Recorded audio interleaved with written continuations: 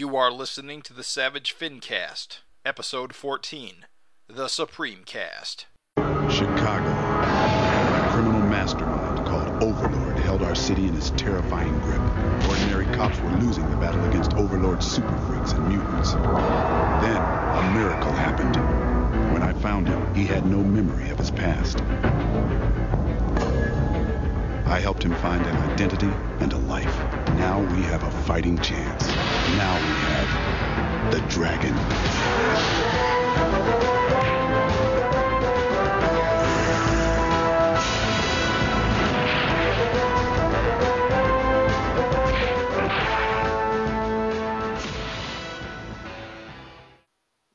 This is the Savage Fincast, coming in for a Supreme episode, because we're going to talk about Supreme.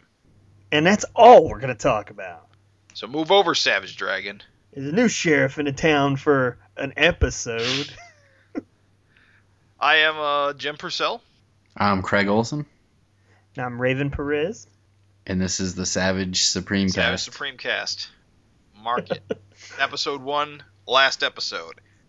First and last. In fact, as we get into this Supreme Fincast Supreme-isode, let's get right into Erik Larsen news. Erik Larsen's Supreme Run, which we've just had the pleasure to have experienced, is going to be collected in a hardcover.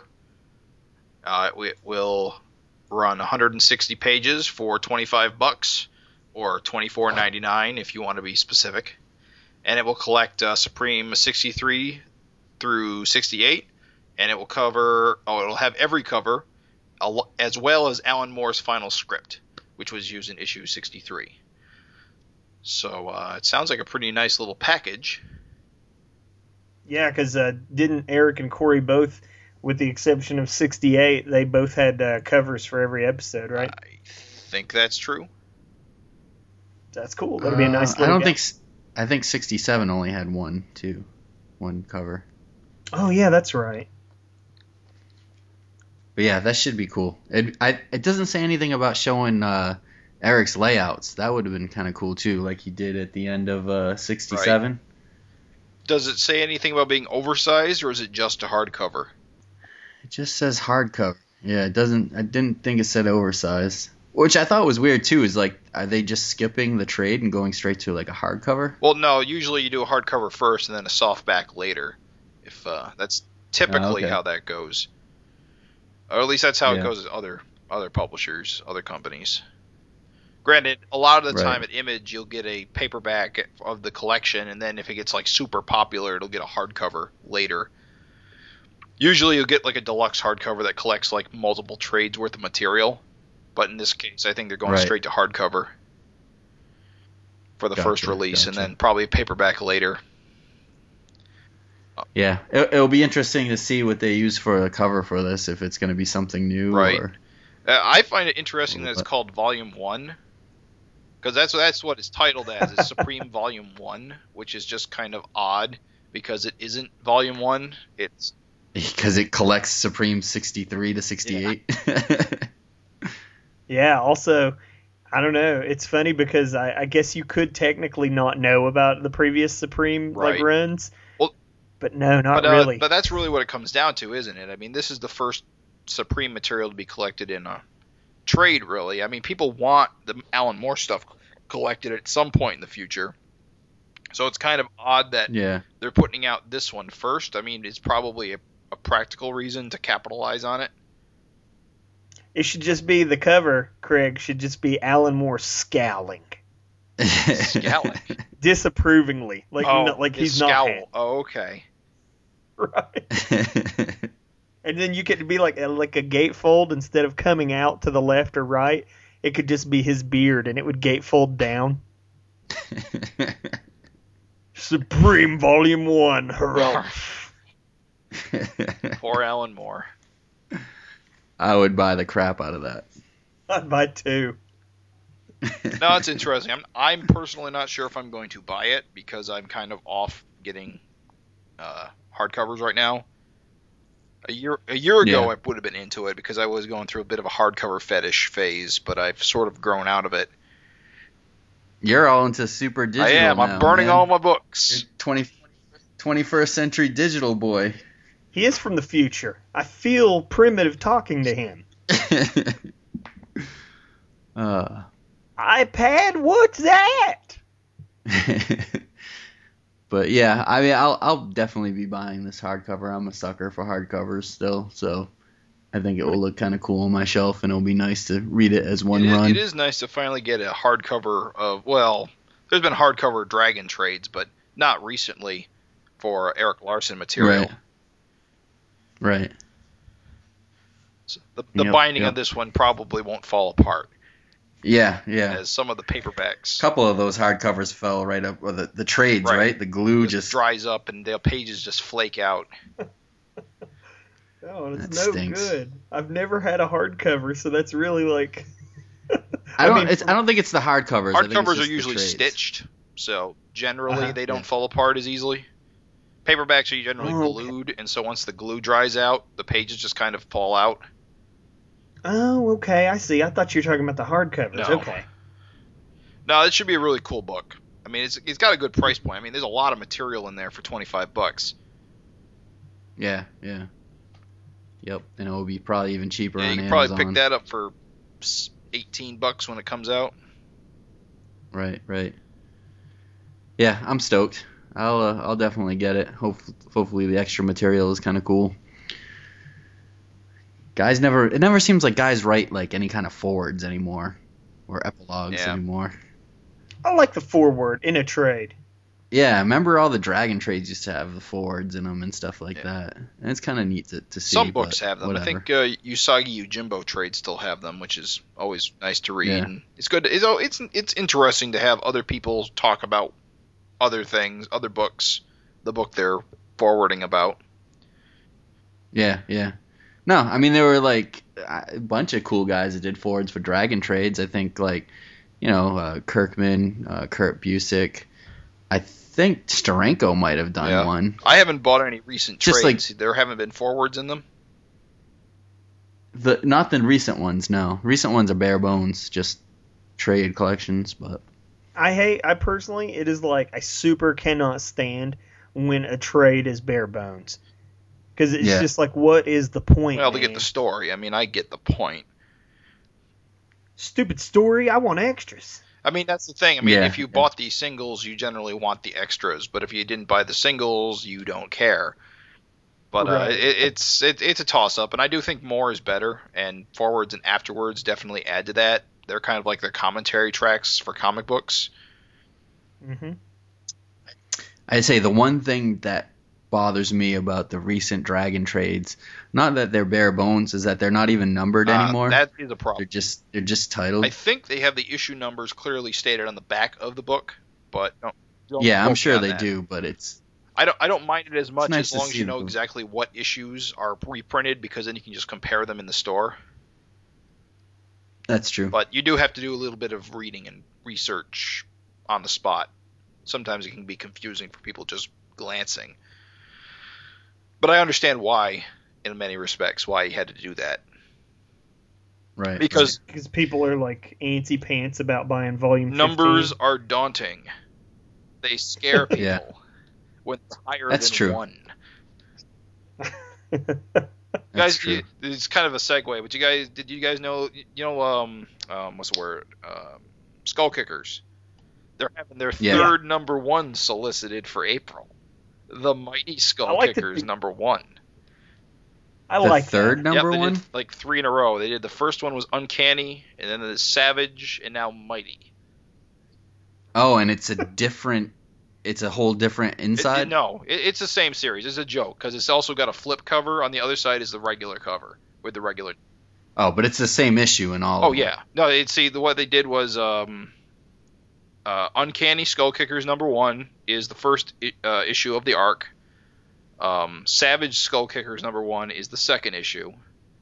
Oh, all right. So the insides are different. It's a whole different issue. And I believe either they're flip books with regular covers with regular numbering, or they have variant covers that are the proper numbering. that's Milk genius and Cheese on did their that. part. Like Milk and Cheese had Milk and Cheese's second number one. Yeah.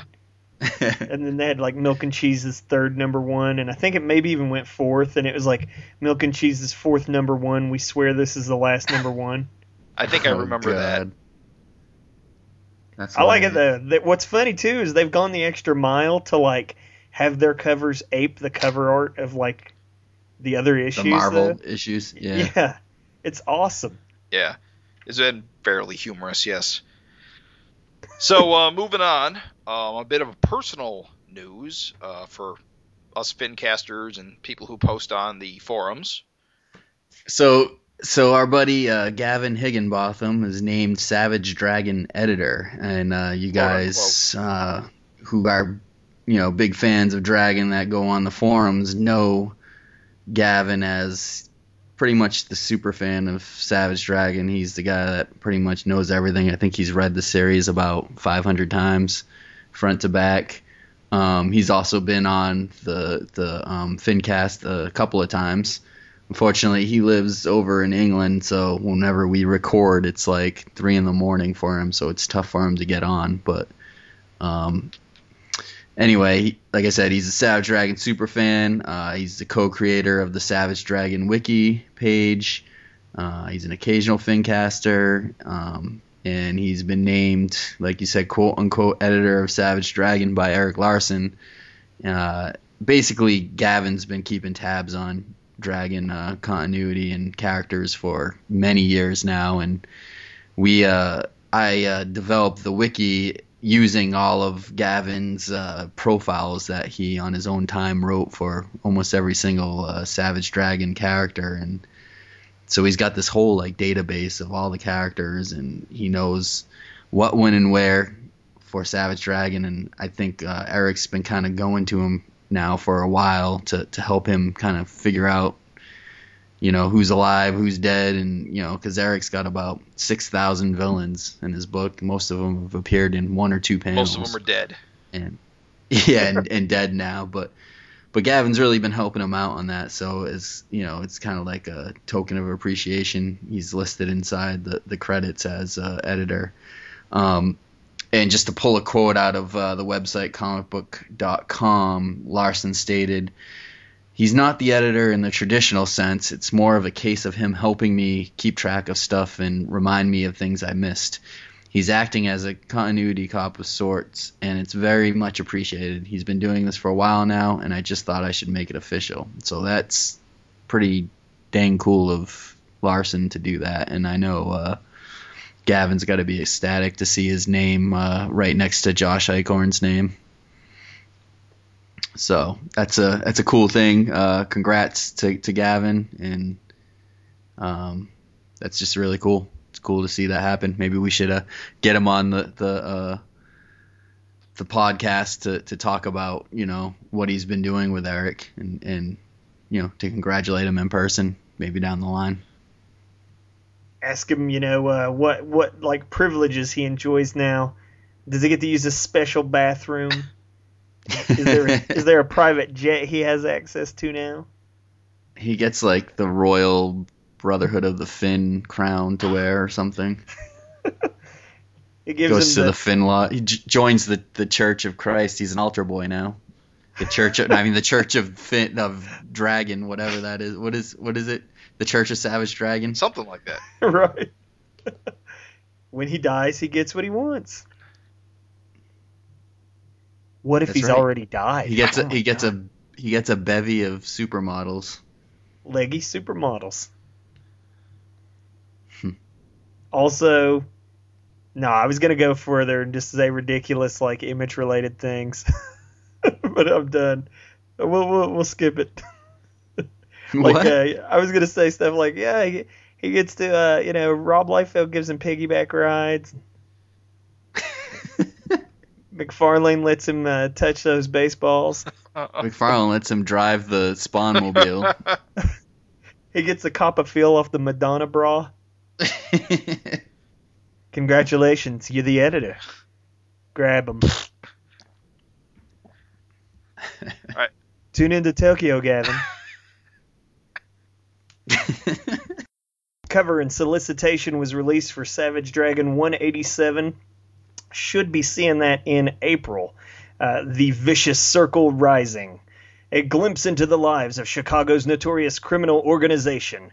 For decades, the Vicious Circle has all but ruled the Windy City. Now, at last, we enter their world, see through their eyes. We see their struggles, their fears, the obstacles they face. Introducing the sons and daughters of the Vicious Circle. We see the crime family they were born to inherit and the forces who oppose them. Comes with our highest possible record. You know I couldn't do it the whole way through. Comes with our highest possible recommendation. You gotta get it.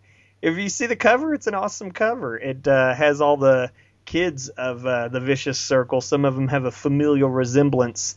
And Dragon fans will recognize like Cutthroat, Open Face, Inferno, their Spawn. You can see they kind of look like them. So it's really cool.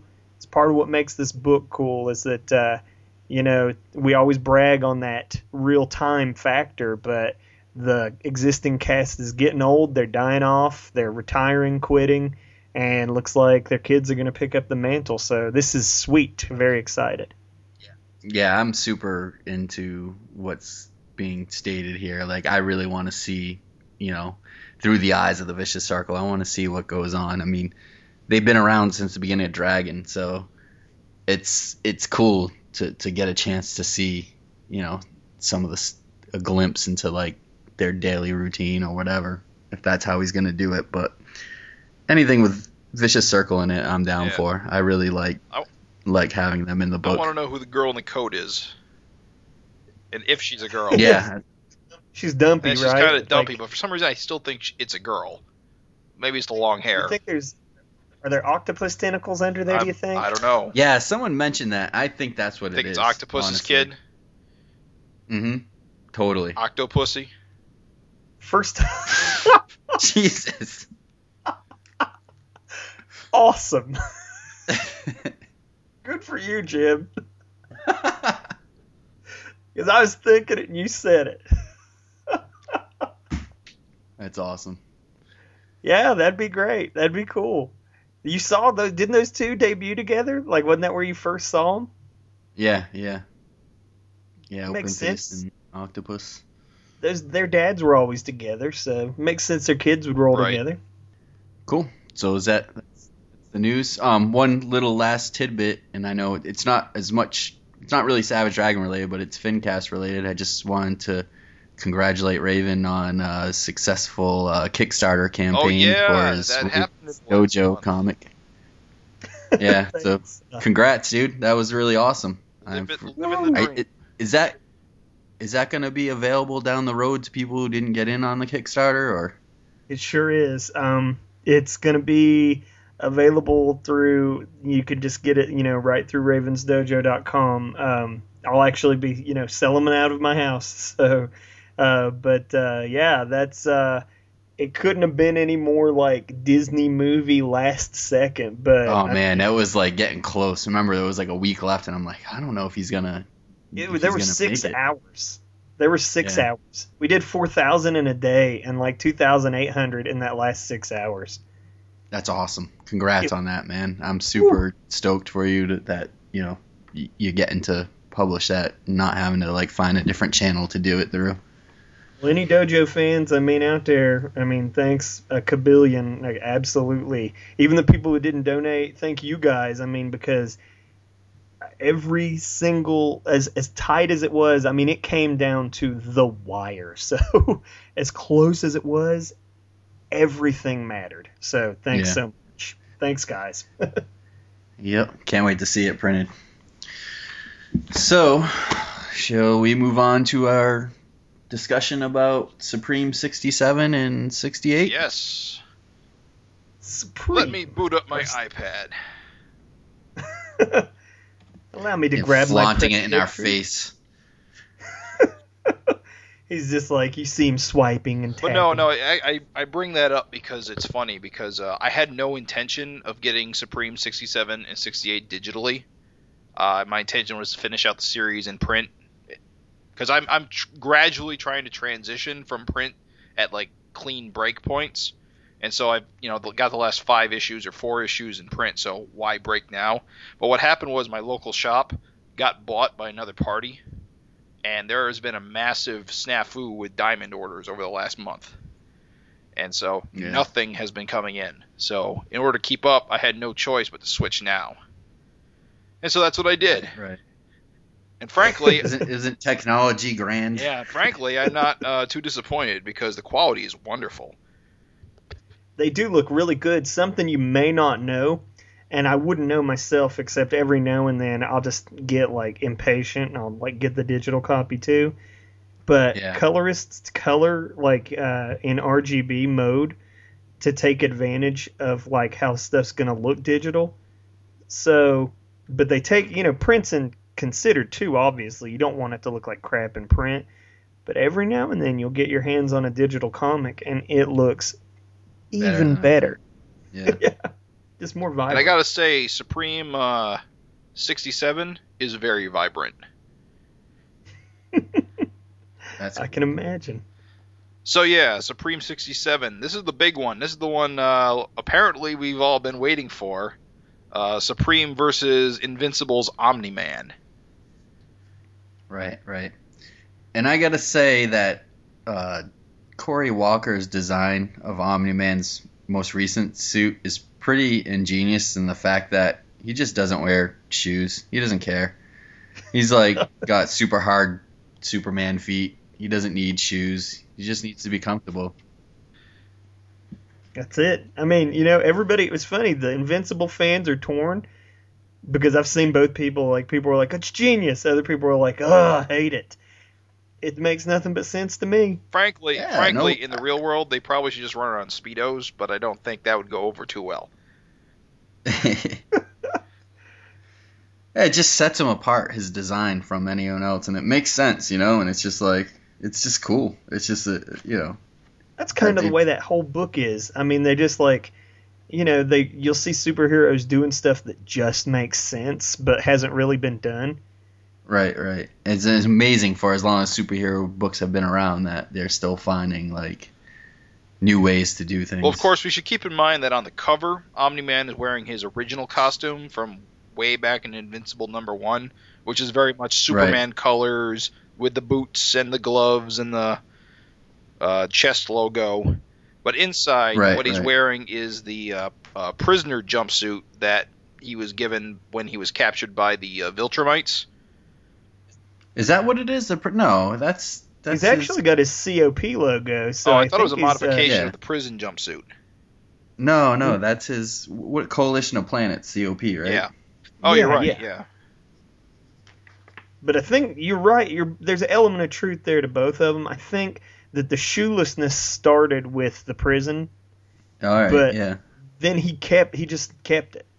So I think that's his COP outfit, but the shoelessness did, I think. I mean, I couldn't swear to it, but I'm pretty sure that's I'm not going to dig up my Viltrumite War books to verify that. Not on your iPad, I'm not there yet. I got to sell them all to replace them. Exactly. They'll get there. I mean, I would do it too. This was the one I was waiting for. I mean, personally, the minute they announced Supreme, I was like, well, he's just got to fight Omni-Man. Definitely. Image had never had another like Superman caliber character since Supreme, really. I mean, that I can think of.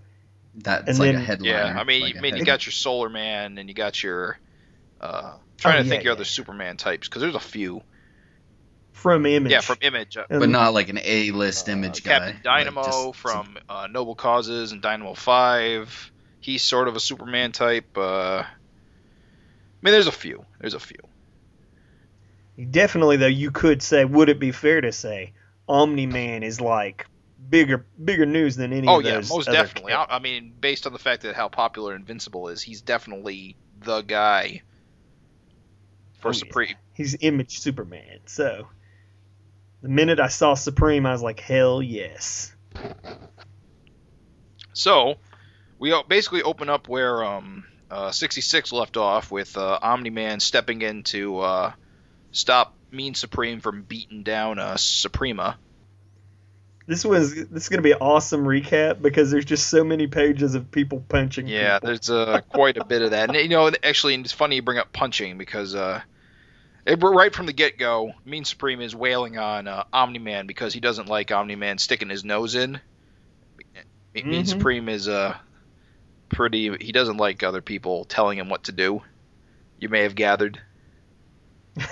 So, Who does? Yeah, I like how like the first 4 panels of the fight is just like you said, it's Supreme wailing on Omni-Man, and then the 5th panel, Omni-Man grabs his fist, and then you have to turn the page with a splash of Omni-Man just belting Supreme so hard that his cape folds in between his legs. I love the cape wedgie. Is that not hilarious? It's like, look at it, I guess it just snapped his head back so fast that his kind of went, I don't know. The physics make sense. I mean, Yeah. he's getting punched so hard, he's getting the wedgie. yeah, the cape stayed still while he moved backwards. It's actually a pretty good indication of how much energy and speed is involved. It's pretty cool, actually. And remember The colors here are awesome. Yeah, the what? The colors in these opening pages are freaking great. Yeah, yep.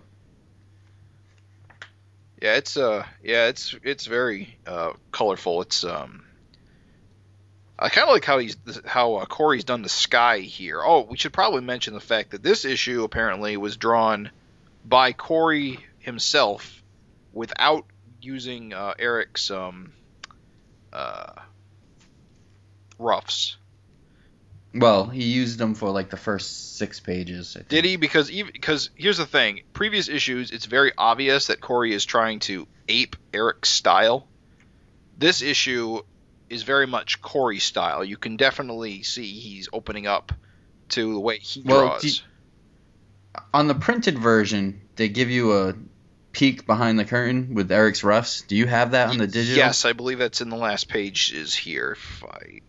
Yeah, so they match up. You can compare them. If you're reading the book, you can compare Eric's roughs with Corey's, which Eric's roughs just kind of is our guideline for Corey on how to position the characters, and so all of the layout of everything is based on Eric's layouts, but it's not. You like are right about Corey. that. It is very similar, but I don't know. It's like if you compare Eric's roughs to page 2 to Corey's page 2. Like that Larson hand of Omni-Man's, it's like up in the foreground. Doesn't really look like a Larson hand, which in my mind would have in previous issues. Right, because I don't think Corey is like tracing over any of this and just like inking it. He's basically just redrawing it based on the poses and the layouts that Eric's kind of given him the storyboards, and he's just redrawing it based on the poses. Which I think is cool. Yeah, layouts. Right. I mean, he was doing that before, but I guess in my mind it was more obvious that he was being closer to Eric's style, whereas this issue it's not. I don't know. It's just that was just an immediate gut reaction I had looking at the art compared to previous issues. Gotcha. I think that's a fair. I think that's a fair evaluation. I see what you mean with the fist and the big fist and the hand. And like the square fingers, like Eric does, they aren't.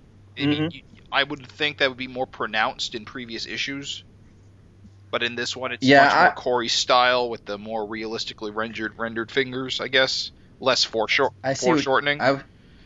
I see what you're saying, but the thing I can tell usually is like I can tell Eric's layouts as opposed to other people's. Right. Like, I can tell Eric laid out something. Like, I can tell he did the first 6 pages.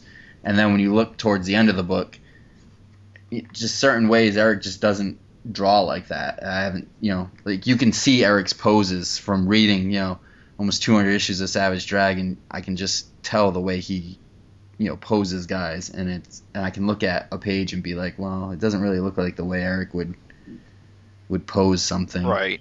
Yeah. Would lay something out. So, it's definitely cool to see, like, half the book with Eric's layouts and half the book Corey on his own. Fair enough. True. Okay, so fight's going on. Omni-Man gets turned around, and then Squeak the Supreme Mouse.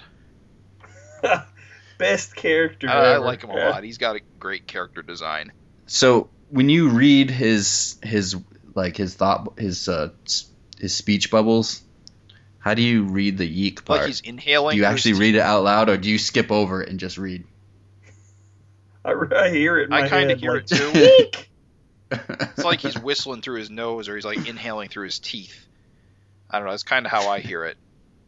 He's like, Diet Yeek soda. Skim Yeek milk. Yeah. That's ridiculous. I But just it's love how awesome, he looks like Mickey Mouse on like steroids. that was what I was gonna say. Is it's just It's like- hilarious. His face. It's so stylized in like the Walt Disney Mickey Mouse version. But he's got like human eyes and like makes I don't know. I found his design to be. I mean, he's got like a human face, but he's got like But the Mickey Mouse ears. yeah, So like he's it's wearing just so- white face with like a black on his nose, and like he's like humanoid more so than Mickey Mouse would be, I guess. Yeah. But it's just the ears. Like no other mouse. Like no one else draws like mice ears like that. You know what I and mean? they're just black circles. So- They don't got any kind of Yeah. hole for sound or anything. They're just black discs. It's awesome. It's awesome. It's like such a obvious like Mickey Mouse rip, like just the head. Yeah. I'm trying to think of Alan Moore's Squeak, and I can't. I'm like trying to Google image search it. I just think I can't find it. But like I feel like he was much more like Mighty Mouse. Oh really? Yeah, much more like that's how he sort of looked. But this is awesome. Like you said, the realistic face. It's just so weird, like off-putting. Now here's what I don't get. Like, am I missing something here? Like they're just like talking away, and then, Squeak's like, oh, your sister Supreme is at death's door, lying on the side of a mountain, while Supreme is mixing it up with Omni-Man. How does he know that? And why is he just chilling if he does know that? Yeah, I'm trying to think how that struck me as weird, but at the same time, Are they like connected somehow, or I just don't have the background with Supreme. I don't know. It was kind of weird to me, and also the phrase "at death's door" for some reason, because it gets used multiple times and it's just kind of there.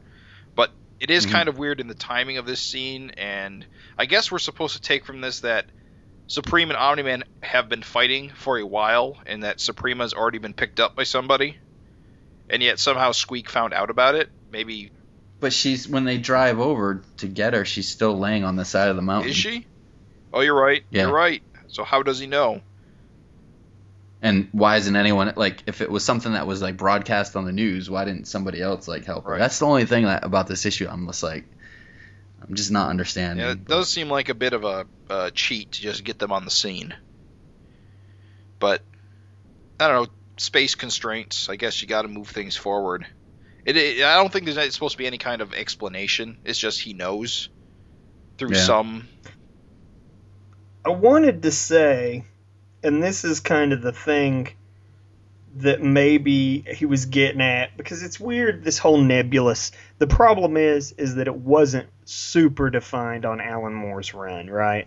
Yeah. But the thing is with the retcons, is that the retcons were kind of like, in the beginning of Alan Moore's Supreme, it was kind of like a whole new world, and this spills over into the second issue, so I didn't think I should bring it up until a little bit later. Maybe I'll get into more detail and just chop it off real quick.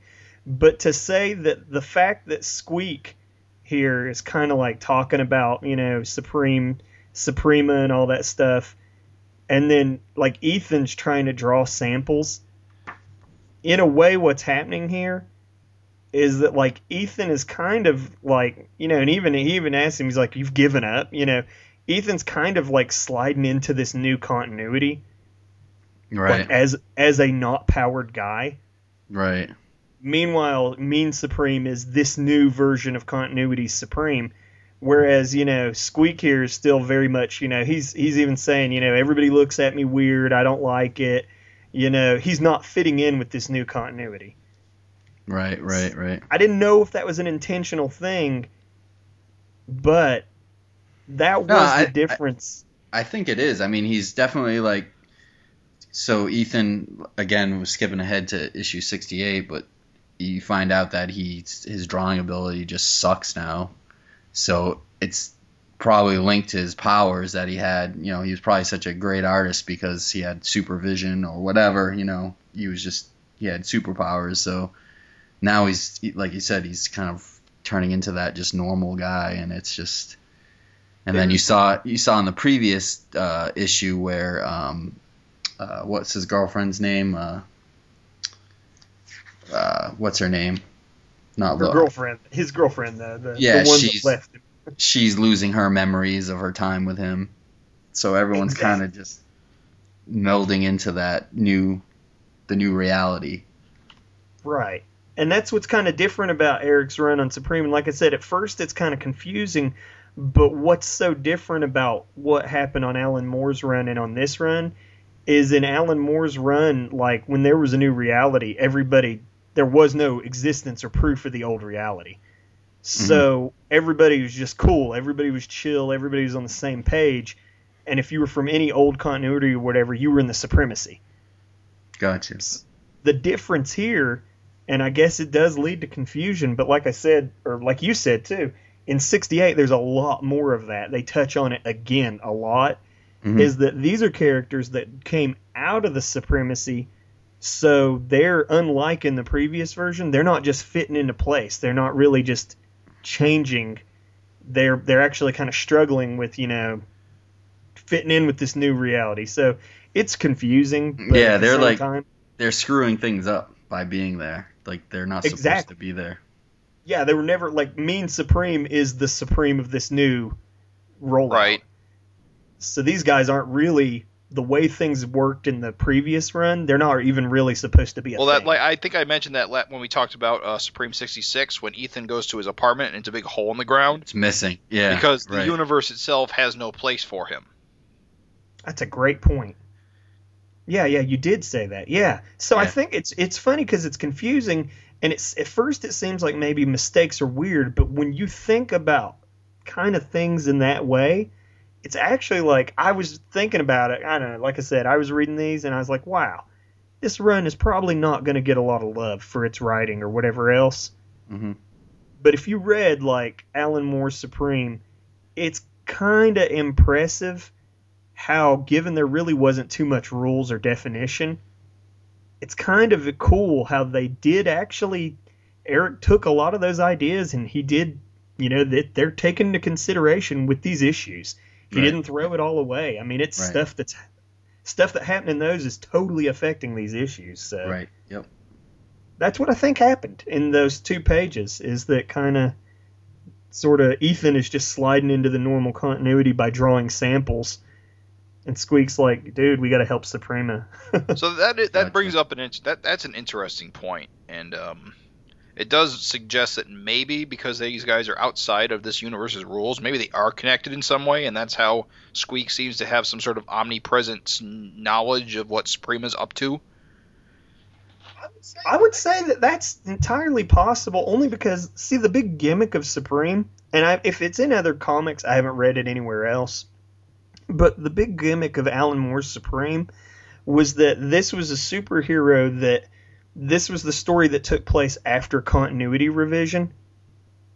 So it was kind of like, even though the whole revision happened, it was the story of what happens to your favorite characters after their book gets rebooted. Right.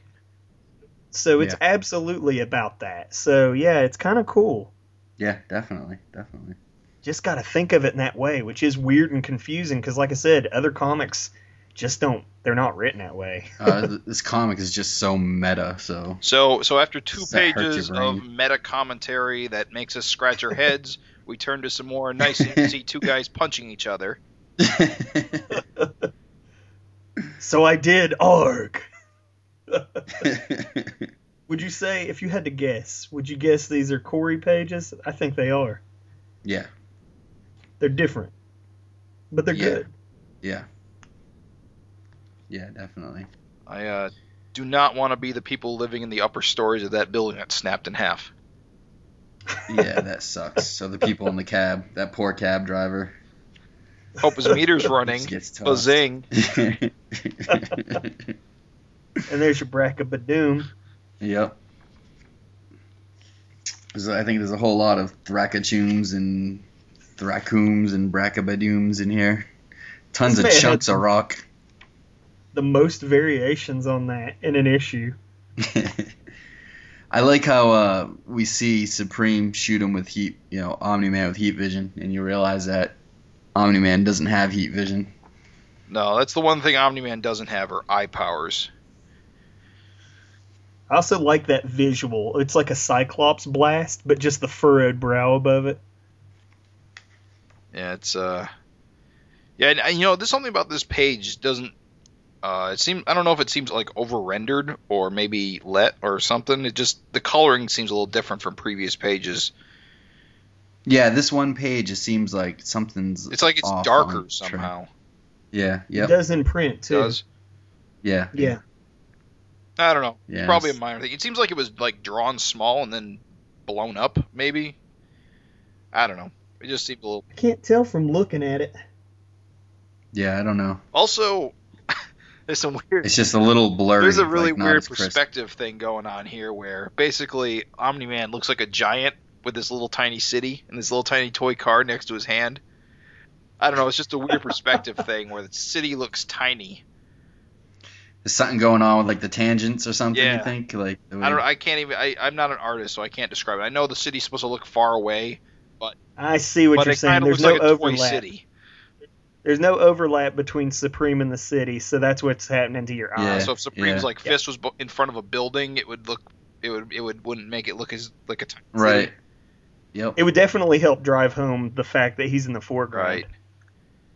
So that's sort of what's happening. Yeah, I see what Because you it mean. like looks like Supreme's like behind a tiny city. I don't know. It's Junior art critics for like quarterback coaching it. I forgot about your cursed heat vision. Arg. I will say that I wanted these two to be a bloody mess. Yeah. That's the only thing is I am amazed actually at how bloodless this is, because when two Viltrumites fight, it's a damn bloodbath. Yeah. Would you not agree? I mean, and I'm not saying Yeah. I knew that like you kind of know the rules, like they're not going to be punching each other's guts out and stuff, Right. as is wont to happen in Invincible. Right. But I just thought there'd be some mouth blood or nose blood or something. This is a pretty bloodless Yeah. fight. We got a little bit of blood, like I think on the very, like the third page of the book. There's blood coming out of Omni-Man's mouth when Supreme hits him, but that's about it. Yep. I was surprised. That was my main thing. I'm not disappointed in like the action. I mean, it's pretty good like action considering, but I was really surprised Well- at the lack of blood. Well, considering how messed up Suprema's face looks in the following scene, that's kind Which I think looks really, really cool. well Oh, cool yeah. as in very, very brutal. Yeah, I just Oh, like yeah. the inking job on it and stuff. Like it was a good job on the drawing. I think it looks neat. It is cool. It has like the blacked out eyes and stuff. Yeah, she just looks like a mess. The blood spatter. This is a cool effect. Good Lord, choke. Choke. Oh yeah, that's like I love choke. like a Good Lord, choke. 70s-ism or something. Ethan's that kind of guy, I guess. Good Lord, choke. My sister. But yeah, in this scene they find Suprema and I guess Sister Supreme's with them, and they're in a jeep and they take her to a hospital, which strikes me as an odd thing to take a superhuman to, just to a regular hospital. But that's just me. Well, where else would they go though? I don't know. Is there superhuman hospitals? I'm- Dragon goes to the hospital all the time. That's a good point. That is a good point. I was totally like, yeah, Jim's right. What how wrong? And then bam, You're right. Dragon is in the normal hospital like every other issue. But you got to think there should be a superhuman hospital. There's like superhuman prisons and whatever else. Wouldn't it make sense to have some kind of superhuman hospital? There's supervillain bars. There you go. Yeah. Of course, my big curiosity is how do you help a person with invulnerable skin? It's got to be problematic. Jackhammer. That's it. It was awesome is that like too, like she's just been beaten to a pulp. So what do you do for somebody that's just suffered a severe beating? What's the treatment? I don't know. I just clean up lacerations, stitch them together. I don't know. I do like the panel of the Supremes, like just in the Jeep. It's a good panel. I don't know. At first it seems weird, but you think like the whole thing is like these guys are really powerless, you know? They're just a bunch of normal dudes. That's all they are. They have nothing. They don't have hookups in this real world. Let me ask you this. Was Lion-Headed Supreme just too good to hang out and help out? What about Classic Supreme? Yeah, those bastards. Notice he's not there. I guess they couldn't all fit in the Jeep, so. Sorry, my Jeep only seats 4. Lionhead, Classic, you stay home. Where did this fight with Suprema? Wasn't it kind of not in a place you could drive to? Well, they got like a Jeep, and it definitely looks like a barren mountain top somewhere. So I don't know. It's that they couldn't drive there. It's just there wasn't any buildings or a city there. Oh, okay. I don't know. Just roll with it. You know what it is? It's just too much time between this and the last issue. We forgot. That's it. That's not good. We forgot. Frackathun. Yep, so we're back to the fight again, and now this page definitely looks mostly Corey. That, like you said, the composition is different when Corey does it himself. That second panel with Omni-Man smashing Supreme's face into a wall. Eric doesn't do that stuff. No, at least it's not that, I guess, how do I even describe it? I'm not an artist. He just doesn't pose it that way. I don't know, like the layout is just, that's not, if I looked at that and you told me that Eric did that, I would be surprised. Yeah, it does seem like it's not a very good economy of space on this page. The panel layout, anyway. Well, I guess Eric... It's not a problem with me that I don't think it looks bad or anything like that. It's for me, I can tell, like, it's just, you follow an artist long enough, you can just get a feel for what his stuff is versus what someone else is. And I think the panel's fine, but I can tell that at least I think I can tell that Eric didn't have anything to do with the layout on it. If that makes sense. Like, Eric tends to do a lot of like coming at you kind of stuff. Yeah, like the foreshortening and stuff like that. Exactly, and this layout really, like, even if you flip to the beginning pages, which we have the roughs to sort of, prove that he did, those layouts.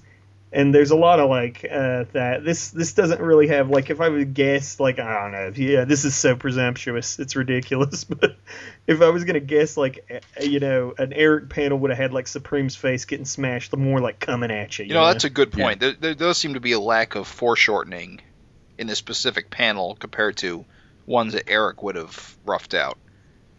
It's still good. I mean, it's good. Really it's definitely good. It's got good composition and good energy and all that good stuff that makes it look good. But you can definitely tell it wasn't Eric involved, I guess, in drawing the panel. Coloring wise, I liked the this red panel. It really like made it kind of like a more brutal, sinister looking. Yeah. He's got a sinister look. That's a good. He looks kind of looking like a mad dog there. Omni-Man. Yeah. He looks a little irritated. And then there's a tiny panel at the bottom of the Thakadome where you see someone looking on, impressed by the fight. You don't know yet who it is. An onlooker is witnessing this clash of the titans. I like these two this page that we're talking about for those who are. Hopefully we're clear of this with people who are like listening to this podcast. They're following along at home as we look at these pages. Otherwise, they probably have no clue what we're talking about. But I like the two pages in this issue where they're going at it, and it's Omni-Man's like, don't you see what you're doing? You see the damage you're causing, and then you turn the page, and Supreme's like, yeah, well, you're such a hypocrite because you've pretty much leveled cities fighting Invincible, and so you get that dynamic where, Omni-Man was almost like the original Mean Supreme in a way. Well, not really the original, but was like a Mean Supreme, when he first kind of, not first busted on the scene. I guess I'm getting all confused now, but at one point, I'm totally with you. At one point, Omni-Man was like an evil bastard, and he wanted it to be deep down inside, and even worse than Supreme, because Supreme is kind of like a good guy, but he just does things like in an evil way. Right. I mean, he's trying to save people, quote unquote, but he's doing it by basically killing everyone who's a danger. Right. Whereas Omni-Man was trying to enslave the planet. Right. So, he's probably killed countless amount of people, and so for him to kind of tell Supreme how to, handle his issues seems a little weird, I guess, to Supreme. It's like, right. It is, yeah. Him calling him, it's a perfect thing. Neither of these dudes think they're wrong. That's what's great about it. Is really there's not like, even though this is Mean Supreme, it's an awesome. I don't care if it was a success or a failure. I think that this run, short as it was, had loads of interesting stuff, and it's funny that the main guy was the villain of his own book. Mm-hmm. As close as he could get to a villain, he was still trying to do the right thing. Is it a prerequisite that two like super strong guys always have to end up in a train yard during a battle? It helps. It does make for a cool visual though when they toss like train cars. Or you just see like it is a cool panel of just like the trains like all like jaggedy on the tracks. Yeah. Raccoon. Isn't that almost like Rocket Raccoon? Yeah, there's a lot of sound effects in this issue. But yeah, you're right about train yards. They do seem to be a popular hangout, but it is probably because drawing boxes is easy when you're throwing them around. And there's no one around, so no one gets hurt. I think too, it's so funny? I'm thinking about that whole like continuity thing. As we are reading this, it's even more evident to me that is just in subtle ways. That's in this issue so much. Like the fact that Supreme says to him, I'm the champion of these people, ... alien. Mm-hmm. That's nothing that Mean Supreme should have known. Well, he mentions earlier, he says, I seem to recall hearing of you nearly leveling an entire city. So, presumably, at some point, he heard about him. But you got to think about what's happening here, though. Supreme is the Supreme of this book. Right. So, the universe, as the way Supreme is written, the universe is adjusting to him. It's his world. Everyone else is living right, in, so right? He's already been here, and so he should just know this stuff? Exactly. That's what I'm saying. It's kind of funny. Because even though it's so subtle, to like attack him like that, it seems to me kind of like, really realistically, we know that that's just information that Supreme is saying, like, these two never interacted before this. But I'm saying that's the way Supreme's kind of written, is that, like, he's kind of got information as if he always had it. So him calling him alien is definitely like, oh, he's up on things, Right. I don't know. Like I said, I feel like that's one more nod to that. Yeah, that's a good point. Yeah. Makes sense to me. Sorry, I'm tripping on that. That's cool. So, superheroes love to hang out in diners too. And this page, little, do you know? Can just one of you two say what is the most awesome thing about this page? About this page with Squeak and the rest. Yeah, the diners. Is it the Otto Octavius looking guy? You mean, could it be the long-awaited return of Jughead of Shakes? Oh, is that who it is? Could be. Wouldn't you think? I don't know. He's got a shake. Yeah. I was at Jim. I thought it was just like a Dr. Octopus type guy, but Could be. You didn't take it to be Jughead of Shakes? I thought maybe that was just too good to be true. Too good. That'd just be too much value for my money. I'd have to mail them $5. No, I was. That's what got me stoked. I was like, Jughead of Shakes. As I read that, I was like, it's Jughead of Shakes. Fantastic. That'd be sweet. He's my John Day. He needs to make a return.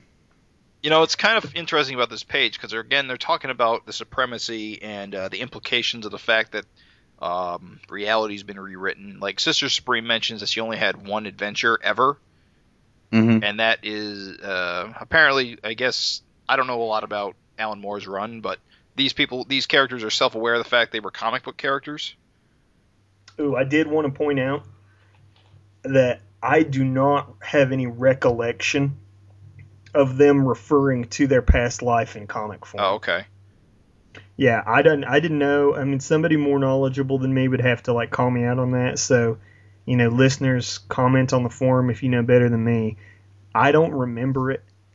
They definitely like were aware of like their adventures, like, but I mean, she does, like you said, she literally says I was only featured in one story. Doesn't she later say issue too? Squeak says, I had my own book for a while.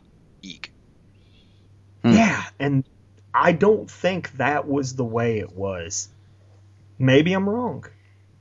I'm willing to admit it, but I feel like they sort of talked about things still in terms of universes and stuff. Right.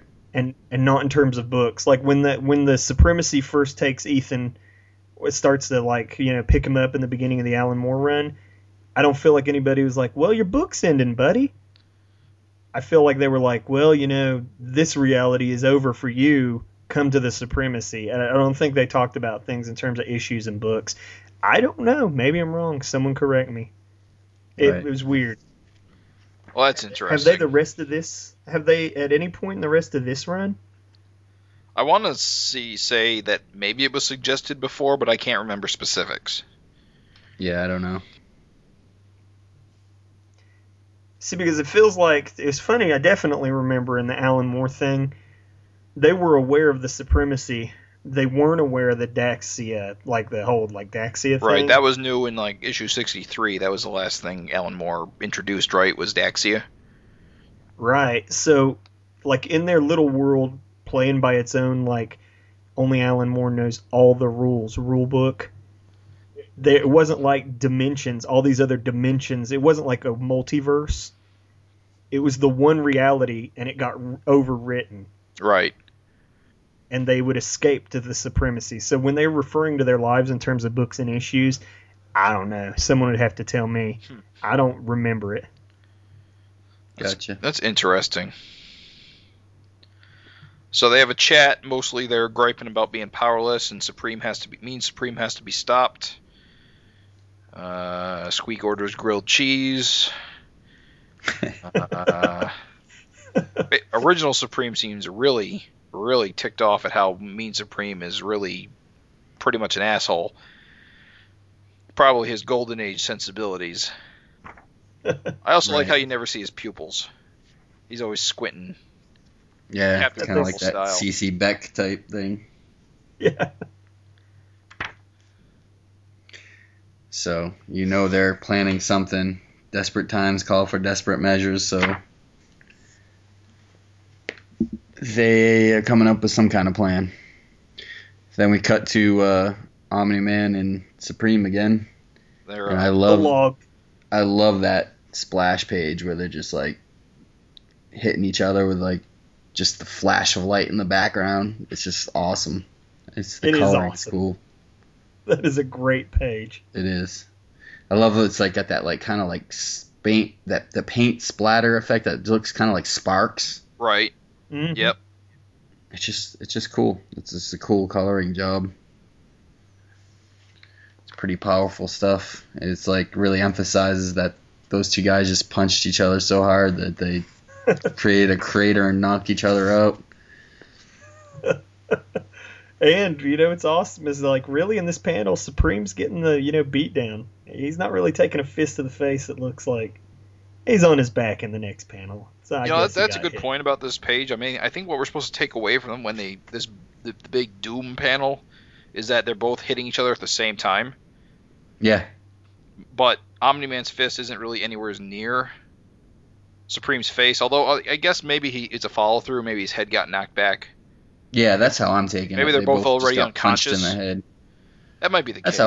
That's how I took it. They both, like, that Doom sound is them just punching each other. So that's just like the follow through. Yeah. And then we're back with the Supremes, and Darius Duck has returned. That was the big shocker, is that they were going to team with evil. Darius An Duck evil rules. duck, anyway. He's awesome. He is fantastic. I just love that he has evil ears. I like that he has hair, too. Yeah. Most duck characters don't have hair. All Dax's got that hair. Well, most Dax's. Yeah. The red hair is kind of their thing. It's like how he's black, kind of like Daffy. Like, Yeah. Shouldn't he be like Squeak's like Lex Luthor? That's what he is. I believe that's his case. That's the Shouldn't- case. Shouldn't they hate each other more? well, I mean, was there a Duck Supreme? Exactly. No, I'm pretty sure that Darius Duck and Squeak were antagonists. I think that's their whole deal. And you're probably right. Squeak probably doesn't make enough of a deal of the fact that Darius Duck is his arch nemesis. But I think that might just be didn't have enough time to dwell on it. That's what kills me about this. I just feel like there was so much more. That could have been done. Yeah. So many more, like, because it's awesome that, like, it's not just that it's a Darius, that a Dax survived. It's that, like, a Dax, like, with a direct connection to one of these, like, 4 Supremes here. Right. I don't know. It's awesome. I want more. I love the little whacks, too. Surprised to whack, see me? Yeah, exactly. And that's just how you read it, too. Not half as surprised as whack I am. It's fantastic. So why doesn't the lion have some kind of like speech impediment? because he's not That's actually the an only animal. roar. There could be roar. So what's interesting about this scene is that Darius Duck is being brought in as a solution to Mean Supreme. They're basically teaming up because they feel Darius Duck might have the know-how to help them out in their Supreme problem. Which is a big deal. I mean, It's mentioned in the other issue that really there's never that's we've seen Lex Luthor and Superman unite for a common cause or whatever. These characters, since Alan Moore introduced Dax, you've never seen any Dax cooperate with any Supreme. So it is a big deal. It's a cool plot point. Yeah, and I was surprised. I mean, as a reader, I'm looking at this, and he's only cooperating because it's his only chance to kind of beat Mean Supreme and gain an upper hand, kind of, because he knows he's no match for Mean Supreme because Mean Supreme has no problems just killing him. and he's a duck. Yeah, but if down the line he's gonna turn on these guys at the first chance he gets. It's just that kind of MO, Right. Yeah, it's awesome. I was actually like, when it was Darius, when it was Darius Duck, I was surprised. I was like, whoa, cool. Sadly, I mean, knowing that they only had the one issue to go, I wasn't like pumped, but like, Yeah. it was a good twist. I thought he was just going to show up in the book later just to be like, a backstabber at the worst moment. Seeing them team up was awesome. So Yeah. I was kind of like, that's cool. And then So we see that. Go ahead, Jim. Sorry. Yeah, we cut to the aftermath of the Supreme fight, and they're both Supreme and Omni-Man are both unconscious. And then throughout the issue, we've seen these little space flying cameras. If you paid attention, there was usually one in most of the fight scenes at least once. And so one of them, many of them uncurl tentacles and pick up Supreme. I like the design on those. It's simple, but it's cool. Right. That's all. I don't have anything else. And then they take him up, I guess, to a spaceship, and there's this guy, of which I have no history with. That's The Son of Chrome. yeah, Son of Chrome. He appeared in. I have like the first 5 issues of the original Supreme, 5 or 6, maybe more. But Chrome was on the cover of actually one of the original Supremes, and I actually looked him up on like, I don't know, Comic Vine or one of those websites, and he only made that one appearance in the book on one issue, and it's one of the issues I have from like whatever 1994 or What whatever. happened to him? Did he get blasted in half in one panel? I don't even remember. I have it in a long box buried somewhere. I have to go like dig through and find it. I didn't bother to read it, but he was Chrome, which looks pretty much like Chromium, a little bit different. It's got that same looking face and everything like that. But if you do like if you look on Comic Vine or one of those kind of comic databases under the original Supreme volume, you'll see like the 4th or 5th issue or something as Chrome on the cover. Okay. Amongst the original Supreme villains, he was one of the better, like a lot of the early Supreme villains were kind of lame, to be honest. Like, no match at all. So he was, at least in terms of appearance. I mean, I remembered Chrome after all those years. So when I saw Son of Chrome was coming, I was like, well, that's cool. So he, at least of the Supreme, like, I think Supreme fought Thor, and I don't know. Like I said, he never had a really killer good enemy. So Right. It was cool. It was cool to see his son there. It was kind of like we touched on with the recap, like Eric Larson, having some generational aspects to his characters. It was neat that this was Chrome's son. He didn't just bring back Chrome. Right. Now, that concludes this issue. Chromium has captured Supreme and presumably has nefarious plans for him next issue. What I find interesting overall about this issue is that they never really bring up the fact that we all thought would be dealt with, is how Omni-Man, of course, is a character that Ethan Crane created as a comic book character. I know. But it was never even nodded to or acknowledged. Yeah, that's weird.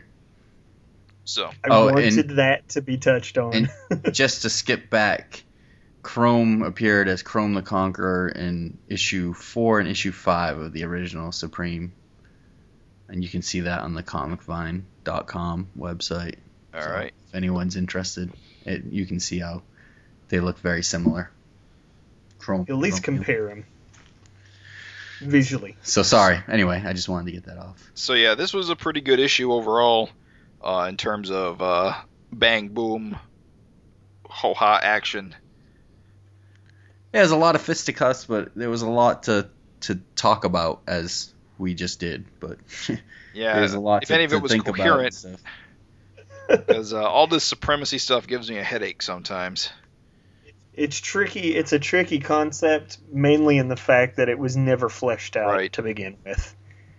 Right. So when I say they never talked about their life in terms of comics, like, it could actually, if you want to just accept it that way, it could be that in this iteration, I mean, clearly these guys have been affected by the world they're in. Right.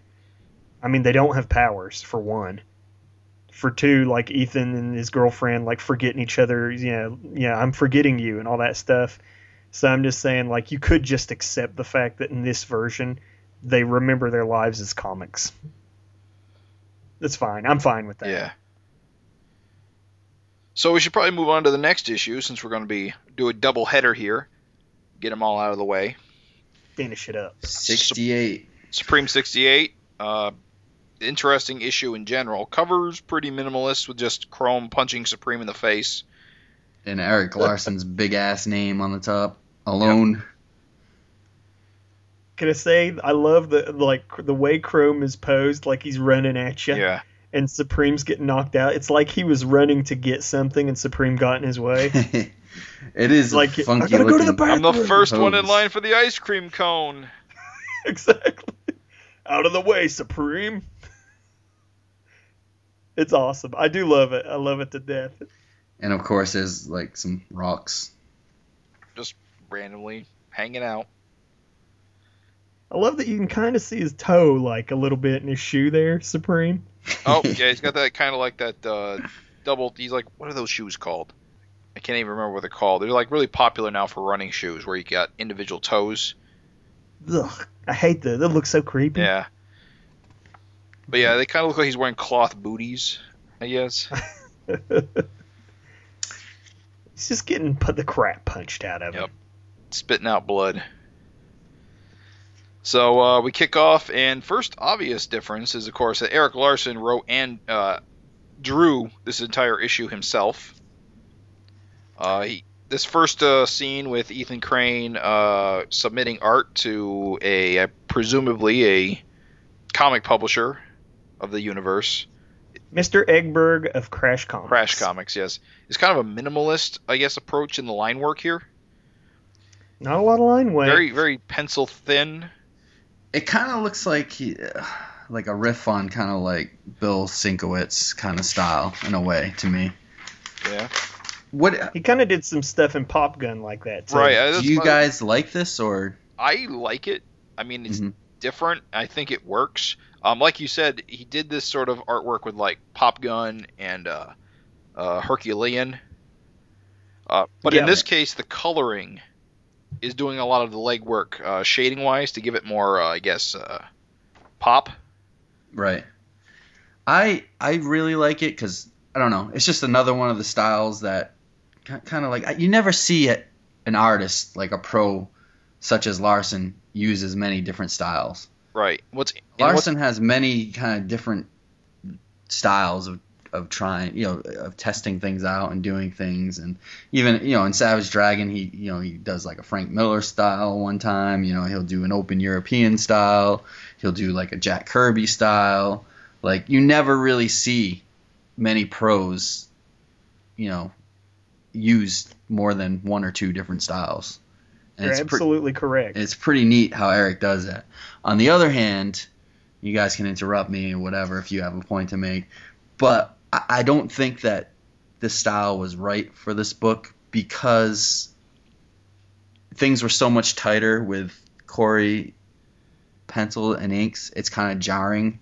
It is, and I don't disagree with that. But what I find really interesting is once we get out of this scene where Ethan's basically getting told that his art's no good for modern comics, right? Is we jump to a scene with Mean Supreme on Chromium's planet, and that is much more, I guess, Corey style.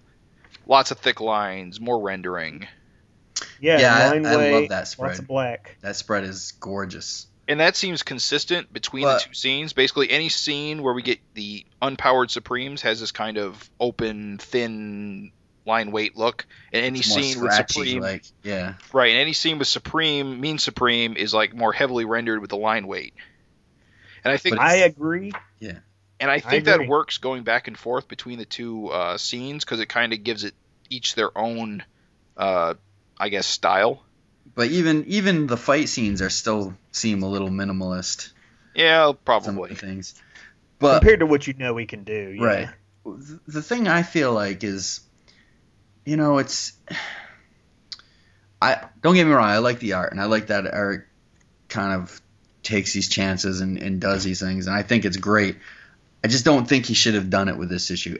Because there's a lot of people that might like the Supreme character that aren't into like Erik Larsen as an artist, and it's just jarring, like a jarring switch to kind of leave his run on, such a different style. Yeah.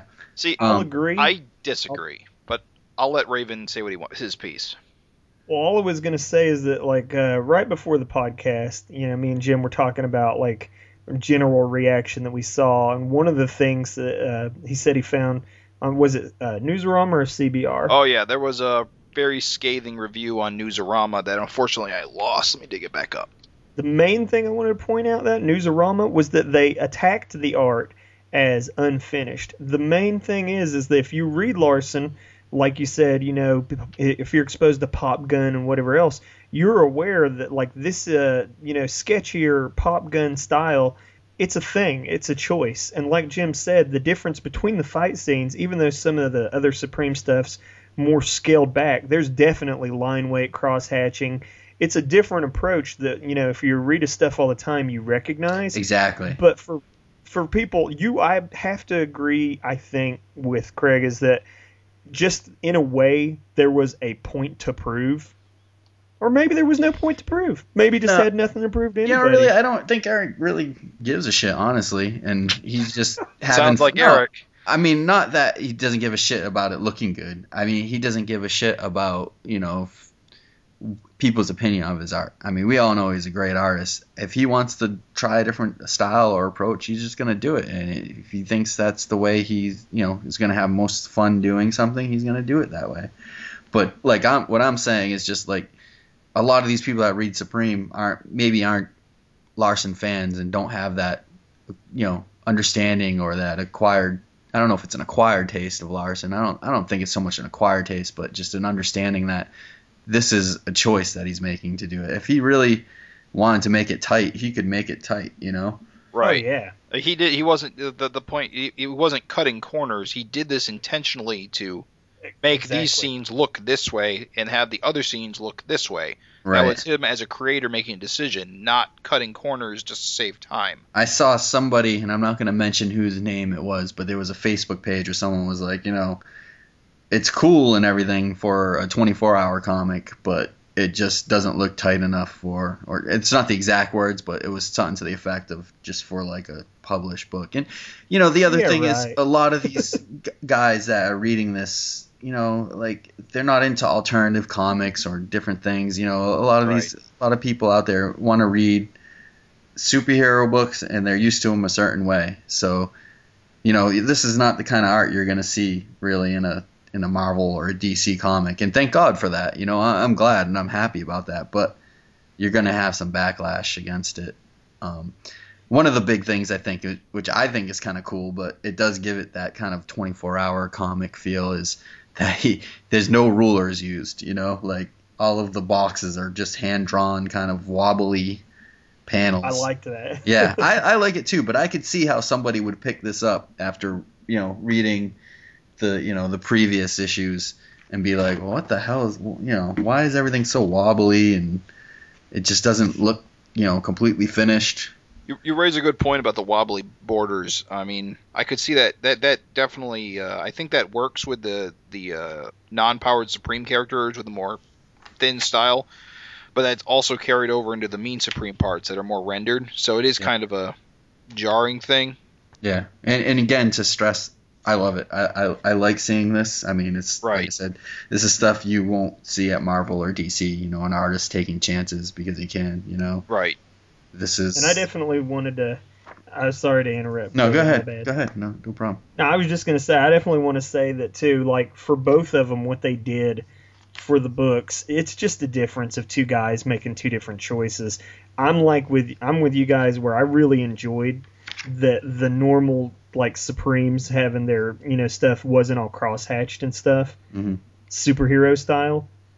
Because sometimes, even though I loved everything Corey did, sometimes when you see guys just standing around talking in a diner or something, if it's all cross-hatched and rendered like two superheroes beating the crap out of each other, it looks weird. Yeah, right.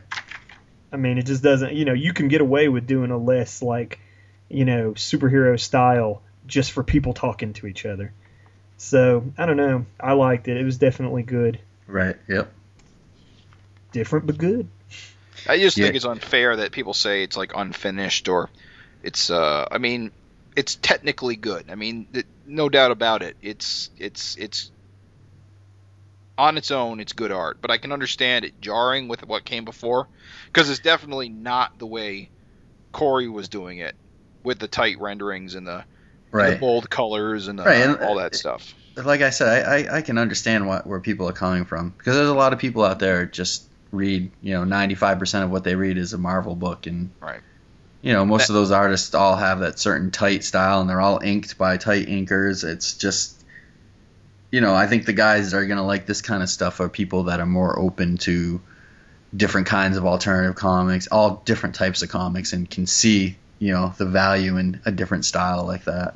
That being said, I think that you have to take into account that this is the final issue of his run, Right. Yeah. and I think he intentionally gave it this open, sketchy style to leave his mark Mhm. on it. I guess to do it his way for Right. once.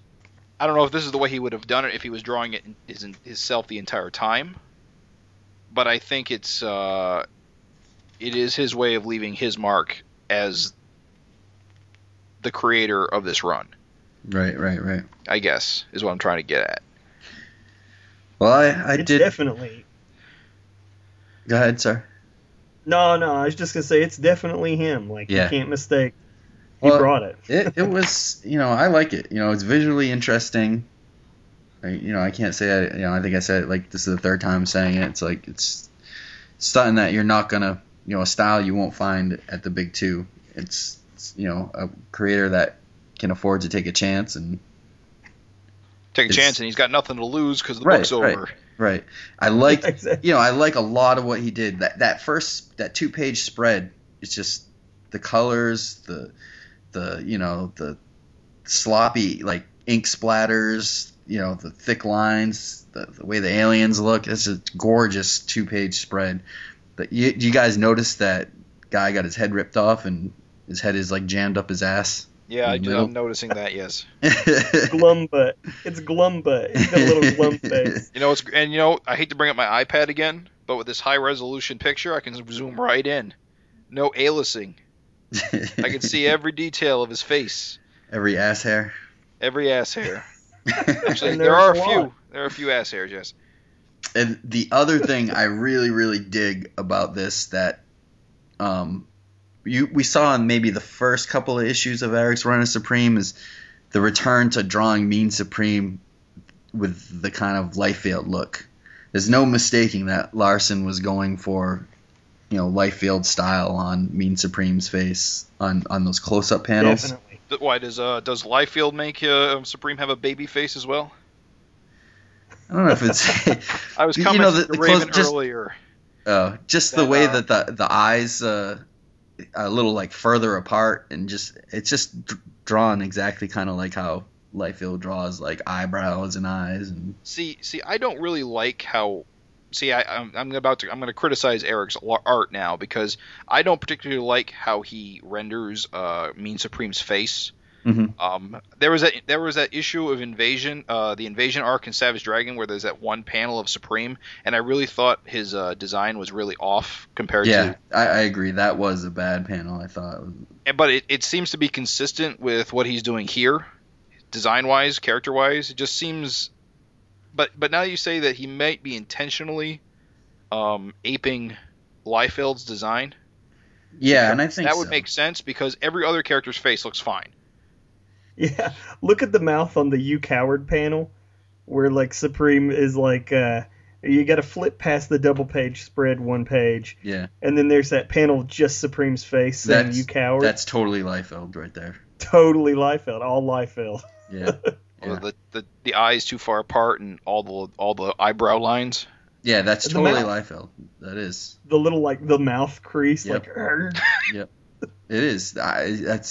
I guarantee that's what he's going for. And I like Supreme's balding, like his bald head. yeah, it's a bit more bald than what Corey was doing. It's like that little tuft of hair in the front is like. a Yeah, I don't comb like over, that. I think guess. it's too inconsistent. It's like Yeah. really thin on some panels, and in that Dragon issue on the Invasion, it was like really thin. It was like Yeah. I don't know. I guess that's I don't know. Just Eric's interpretation, I guess. yeah. Just- And again, I think it's basing it more on the Liefeld kind of. Look how damn bald he is on that panel on the top page. When Yeah. he gets punched, Pow. yeah. Pow! Look how bald. it's like a mohawk. But I love it. I mean, I think it's cool. If you look in the refs on the previous issue, that's how it was in the pencils, apparently. Yeah. So Corey's been drawing with too much hair the whole time. I suppose so. No, if you look at the refs, like there's that page 67, page 4. and it's the Cape Wedgie panel, Right. or the Cape Wedgie splash page. Yeah. He's totally got the egg head with just the little like faux hawk up the middle, the little mohawk. I love it. I think it's awesome. The main thing is it makes him look totally different than Ethan or the other Supremes. Right, and that's the main thing, is that he definitely looks different than the other characters. He's like an older That- Supreme or something. Yeah. I mean, I guess that's the thing about Mean Supreme, is that he's supposed to be kind of old, right? Been around forever. He's Because that's Mean Supreme's thing, is right? He's been around since the Golden Age, and he's just gotten harder and harder over time. Well, see, there's where you step into Weird Town, because this is actually the real first Supreme, as we all know here in the real world. Right. But First Supreme is running around with the Supremes, like Ethan and them. Right. He's the one with the CC Beck eyes. Yeah, so the in the original Alan Moore Supreme. run, yeah, he's the original Supreme. So I don't know. I think I'm okay with Mean Supreme having that like thinning hair, because he just seems like a mean old bastard. Isn't Mean Supreme though? Like, wasn't he in World War II and stuff? Like, Yeah. there was some of that in Glory, right? Yeah. Right. Yeah. I believe that's the case. That's what I was commenting on, is that Mean Supreme is supposed to be like 100 years old or older, and that's kind of why he's got the balding thing going on, is it's just his hair's thinning out. Right. I like it. I like the egghead. Yeah. I think it's great. We kind of skimmed over it, but Ethan, of course, he got rejected for his art being too nicey nice in an edgy and techno superhero world. I like that harsh. That editor rips him a new asshole. And then Ethan rips his own artwork apart and then says, "See, that's what I wanted to do," which is a real asshole thing. That's great. If you've ever had the pleasure of having your art criticized, most people that are in a position to criticize art on a regular basis, Right? they're not there to do you favors Yeah. or spare your feelings. That's the way it is. Have you received a little of that, Raven? I received that. You would not believe. We're not talking about internet trolls. You would not believe how amazingly harsh. And like I had the full college experience, and those guys are there. They're like supposed to tear you a new one and break you down. So even that didn't get to me. You'd be amazed how like harsh people can be in real life to your face at like conventions and stuff. Oh my God. So yeah, absolutely. They have this rim job that this editor, that Egbert gives him, accurate. Well, That's perfect. good to know. That's perfect. Don't get your feelings hurt. You better have thick skin. Don't go ripping your pages up. Yeah, when he ripped them up, and the editor's like, "That's what I wanted to do." I'm like, "Yep, that's right. That's about right."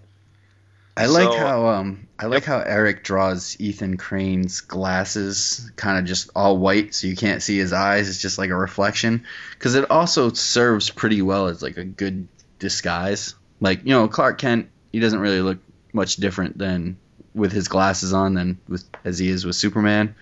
But the way that Eric draws Ethan Crane with just kind of like the whited out glasses, they almost serve like a mask. Right. You know what I mean? So it's like almost like the opposite. Like he wears a mask when he is Ethan Crane, and is his real face when he's Supreme. So Right. it's just kind of a cool design, to do it that way. I like glasses as eyes in general, artistically. It just makes a character look, I guess, gives it a little bit more character. Yeah, separates him You from the definitely- others.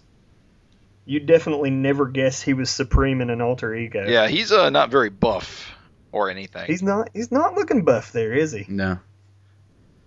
He's actually Dumpy. in that. He looks kind of dumpy in like that fifth panel of the second page, all dejected. I like Egbert's like whaler's beard. He's got that. What is that? He looks Whiskers. like Herman Melville or something. It's perfect. It's great. You just can't believe I- how bad this artist's looking. I love is. his shoes in like the fourth panel of that page. I mean that suggestion of shoes. They're just like they look like high heels or something. They are. That's awesome. Yeah, that's the kind of thing. So that's what I wasn't indicating he had something to prove or whatever. That came out wrong. I'm just saying that it's funny because that's the kind of thing that like we all know it's just like, whatever, it's shorthand, who Yeah, cares? right. But that's the kind of thing that, like, you know, somebody that's Oh, he can't reading, draw. like- Look how he draws feet. exactly, Shut up. you know? You can't read, you don't know nothing. I do like that Afro Supreme, she is just totally like, Ross- check out her clothes. Sister like- Supreme. She's like rocking the Eric Larson woman look. She is streetwalking it. Got on the tank top, the fishnets. She's like the blaxploitation supreme, isn't she? That's like her entire shtick at this point, isn't it? Is that she's the 70s blaxploitation supreme, yeah. Sister Supreme. And then there's the double page spread of Legend. Yep. Like you said. And it is a pretty cool double page spread. I mean, you got the robots and the alien monsters and the Chromium up on his little hoverboard overlooking the whole thing, and I just Supreme. like the green color of the background is gorgeous. It's awesome. It does sort This of is an highlight awesome the man. reds. It brings out the reds. Yeah. I think green's like the opposites of red. I'm not sure though. I'm not an artist. No, I was just gonna say, you just look at like Chromium standing up there on that hoverboard, and like you said, just so simple, and yet you know exactly what it is. Yeah. It just looks badass standing on that thing, like above everything. I guess that's kind of what I was trying to get at, is that he's not like, you know, heavily drawn. I mean, he lacks detail, but you don't need detail to know who or what he is or what he's doing. That sort of information isn't necessary on a character that far in the background, whereas Supreme up front, he's more detailed. You get like the There little you go. dirt hairs between his muscles, that sort of thing. Exactly. This is an awesome layout. It is. I'd love to see the original art, how it looks like in person. Yeah. Oh, I bet it's even better. No, I was just gonna say like the inking style. I love when like Eric does like the inking and he uses his little like knife to kind of like make the little scratches. You know what I'm saying? Like on his black inks, and you just do little scratch lines. I don't know if it's a You can see knife it there or on Supreme's leg. I yeah, think. yeah, exactly. I love that. Is that how that works, or there's that scratches directly into the ink? Cut right into the board. I believe that's how he does it. Kind of like Pretty sure that's how it's yeah, done. yeah. But see, that's all the technique that people are saying that this issue lacks. That it's unfinished. Where you see stuff like that, and you obviously know he labored over it for a period of time. Right. Because little details like that would not be there if he was rushing it. Right. Oh yeah, the little dude's head in the butt. That ain't no rush job. That was some thought. I know that sounds funny, but it's like, you know, he was rendering that and thought to include a joke there. There's all kinds. If you look at this, just this layout, I won't derail us too long, but I'm just saying, if you look at this, look into the crowd. Mm-hmm. There's little dudes with their arms up. I mean, there's just all kinds of stuff. It's detail rich. Hell yeah. It might not be what you're thinking, but it's detail. It might not be like, you know, slick, Right. but it's detail rich anyway. Well, that's the thing. I think, you know, Eric's stuff has way more energy than something that's so tightly rendered. And, you know, some artists, everyone, you know, there's artists out there where people just praise the crap out of them. And I look at it and it's like, there's no life to it. It just looks like, you know, I don't know, a still photo to me. Like a person who would draw this same scene would do everything they can to not draw the crowd, because they would labor over every character you could see in the crowd. Yeah, So and they would cut out the majority of it so that they wouldn't have to draw as many people in as much detail. Whereas Eric does a whole bunch of little black blobs to suggest heads, and then puts a few little details in the front row, and that's a crowd. it's so fluid, and there's just a lot of power behind it. It just, you know, that's stuff that I guess, I don't know, a lot of people just don't get, but I love it. Me too. I'm right there with you. So moving on, we got more fight. I mean, of course, we got Supreme is in like a Coliseum type fight. Chromium is like sicking goons on him. Eventually, Supreme goads Chromium to come down and fight him directly, of which he does. Ba-doom, ba-doom. A lot of that fun left, right action we love. Yeah, Supreme gets smacked around in this. And Supreme doesn't even get one shot in. Yeah, Pow, that's a good it's point, over. is that Supreme seems to just roll over and take it in this particular. That's a question, is Chromium actually hurting him, or is he just luring him to a false sense of security before he blows him in pieces? So, blow by blow, from Chromium punching Supreme, it goes pow, crack, choom, scroom. Screw him. And actually, you know what? That's another interesting point, just real quick, is that the sound effects seem much more organic to the art when Eric does it, because I wanted to make a comment in the previous issue where all the sound effects look like they were like a font, Yeah. whereas these ones obviously look drawn in by Eric himself, or perhaps I think they're probably still a font, but are they? Yeah, I'm looking. Oh, it they is. It definitely- is Chris Eliopoulos, so maybe. These definitely have that digital look. All right, you might be right about that. I don't know. They just seem more varied than they did last issue. right. I did think it's like a lot too to do with that like dynamic, like just the composition. You know, these two beating the crap out of him. We know that Eric can draw the hell out of a fight scene. The colors on this is fantastic. Like you said, like that first panel, just the explosions with the splatters. That's sick. Yep. So then we cut back to Sister Supreme and Ethan having a chat at a coffee shop, I believe. It's such a great turn of events. Yeah, I like the just again the nods of him saying that, you know, they're just acknowledging that you know, Supreme, he lost his supreme powers, it affected his art, you know, all that good stuff. Like you said, he wasn't meant to. He tried to go back to his old life as a comic artist, and he can't, because in this world he's not a comic artist. Right. Right. Or even if, I mean, he may still have artistic talent, but he relied heavily on his like super speed and his steady hand and his maybe even his like microscopic vision or whatever to be a better artist, and without it he's just not as good. See, in this page, it's so funny because they really drop kind of, and you know, people want to complain about how this wrapped up or whatever, but he said his goal was to set up the next guy as hard as he could. This is an awesome wrinkle to the whole Alan Moore thing, just where they're sitting there discussing the whole events of what happened with the Supremacy, and it really is different. Like the fact that his run opened with the Supremacy being destroyed, Right. and then here they are, they're sitting and they're talking, and they're like, well, you know, how do you even destroy like Limbo? They're like, you know, Right. how's that even They're work? like asking the questions that we as readers have been asking since it got destroyed, because is the Supremacy, can the Supremacy be destroyed? If it was destroyed, does it renew itself now that a new continuity has taken over? Well, didn't See what they Supreme moved the Supremacy or Well, he whatever threw the to the Citadel on the moon? moon. Yeah, and the portal's on the moon. So I guess what they're saying is, you know, if they die, it might just reappear back in Limbo. Is that?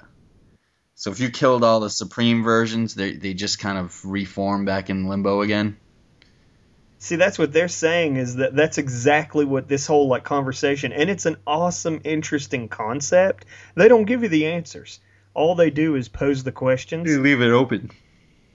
and they leave it open. But like, it's a great wrinkle because, you know, the issue begins, you just accept the fact that the Supremacy is destroyed and the portal's on the moon, and I heard people belly aching that he was just, you know, wiping his hands with Alan Moore's run. But like here, clearly, they're addressing the concepts. You know, nothing's been thrown away. Right. It's all still there. And in fact, they're adding the wrinkle that like they don't know, because what they're doing by existing in this like universe, it's not really like anything that was done in the old run or ever done before it. So who's to say? Maybe there are other versions of them still in the Supremacy. Right. I don't know. Right. It's cool. It's a cool wrinkle. Whether or not anybody does anything with it, who knows? So in a interesting turn of events, Sister Supreme and Ethan go for a roll in the sack, which is kind of weird on a couple of different levels. Getting it on with your parallel self. Yeah, that's kind of odd. Not to mention the fact that Ethan presumably still has feelings for Diana, so how does that even work? Oh yeah, I didn't even think about that. It was thrown at him casually. Is it really cheating if your ex-girlfriend doesn't remember who you are? Wasn't he supposed to be like a Boy Scout, man? Like this, like that Superman? But yeah, that's what's so awesome, is that it's just totally unexpected. But he brings up a point during this scene that apparently there's like millions of variations of Supreme in the Supremacy, or thousands at least. Yeah, that's accurate. And I mean, compared to the old stories. So that means there'd be multiple versions of Lion-Headed Supreme in the Supremacy, not just one. I guess. I don't know. I don't really know how it works, or how it was presented, I guess, is what I'm trying to ask. Right. They don't try to answer it, and like I said, sadly, Alan Moore's whole run, it was sloppy. They never defined it. But that's basically what he's talking about. Like, even though they're in bed and she tried to loosen him up with a roll in the hay, he still can't stop thinking about it. Like, he mentions every slight change causes some kind of ripple effect, so that kind of means that every time anything happens, there's multiple possibilities, so therefore multiple Supremes should appear in the Supremacy to represent that. But that just raises further questions. And it makes my At least to me, because I think about this stuff all the time. No, it's good. It's like I said, it's a cool can of worms he's opened. And what's sad is I don't see too many people wanting to continue with something that complex. Yeah, that's the funny thing. I mean, there were people complaining that Eric brushed the Supremacy under the rug and didn't want to deal with it, but here he is trying to extract some sort of rule system for something that Alan Moore laid down. He's not ignoring it; he's actually overthinking it in some respects. Right. That's the bummer. I mean, I'm sorry. I hate to be negative, but it was just such a bummer because it was clear that there was all kinds of good stuff still yet that he had in mind to do. Right. And now we won't get to it. Yeah. Oh, you're saying because it's the final issue that nothing's yet, some of this stuff. Right. Yeah. I mean, because that was the thing, is a lot of people, the assumption that it was overlooked was wrong. I mean, here it is. It's clearly being addressed head on. It's in there, and I don't know. It's kind of it's a bummer. It was just hard to not be bummed because I was like, oh. Well, he said nothing was on the cutting room floor though. Yeah. Well, the thing is, I thought Eric Rome was gonna run 12 issues at first. In my head, for some reason, I don't know if it's just I just automatically 12 is a nice round number. Yeah. And then when that didn't happen, it was we're gonna have an 80-page final issue, and we're gonna have a story focusing on each type of Supreme character. So it was oh crap, it makes you wonder what kind of stories he was thinking of. And then it turns out to be a normal size issue, and it's yeah, wow, that's a lot to wrap up, or try to at least get to a point where you can pass it on. And that's the thing. This issue is less of a wrap-up issue and more let me reiterate what things are still relevant, and so the next guy can take them over. Yeah, and I think that was the complaint on some of the people, in the board and stuff like that on Eric's forums. I think the expectation was that Eric was gonna, give you some kind of conclusion, and like you said, it just opens up more questions. But it's cool because it Eric has stated himself, and we just went over it kind of gives room for the next guy to take it over because Eric doesn't own the property. You can't really damage or change things when it's not your. You can tell when it's not your property. You can tell a good story, but it's nice to put the pieces kind of back for the next guy to tell his story. Right. That's exactly what happened. Is that really, if you've ever read any comic that transitioned from creative team to creative team, there's always that return to the quo. Right.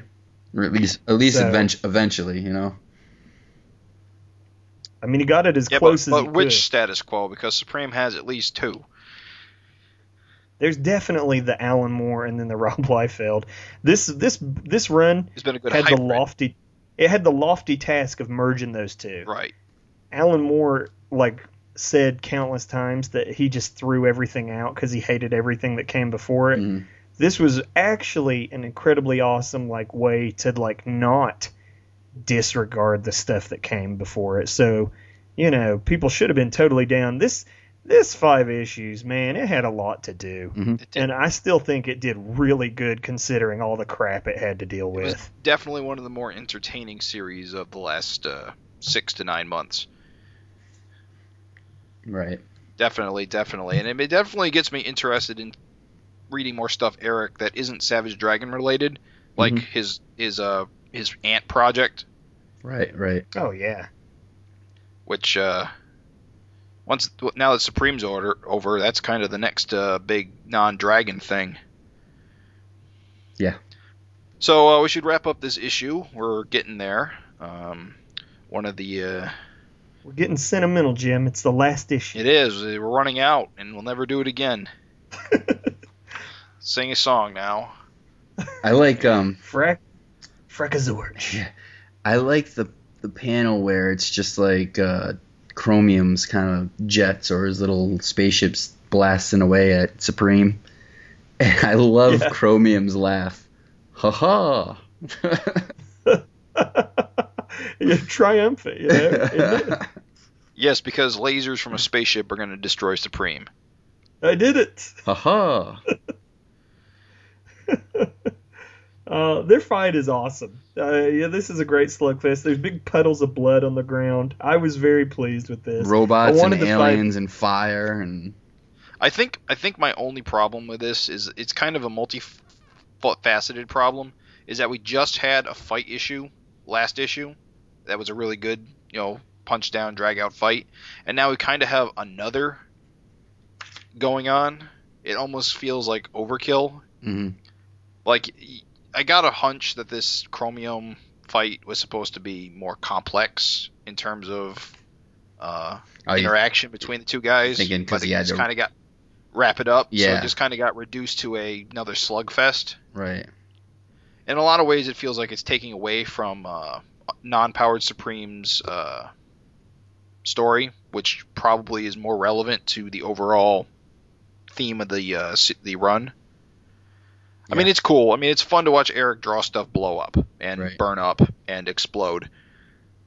But it does feel like 2 issues in a row of largely the same thing. Because Chromium appears to be at least be able to go blow for the most part. Much like Omni-Man. Well, I say that, and then there's Supreme's fist going through his midsection.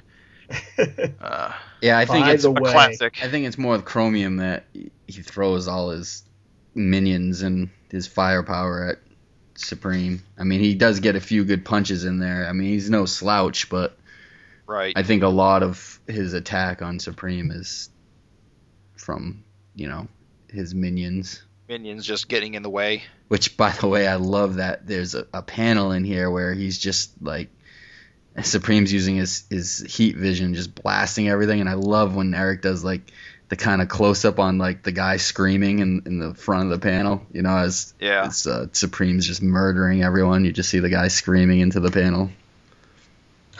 Doom, doom, doom, doom. I hate Mondays.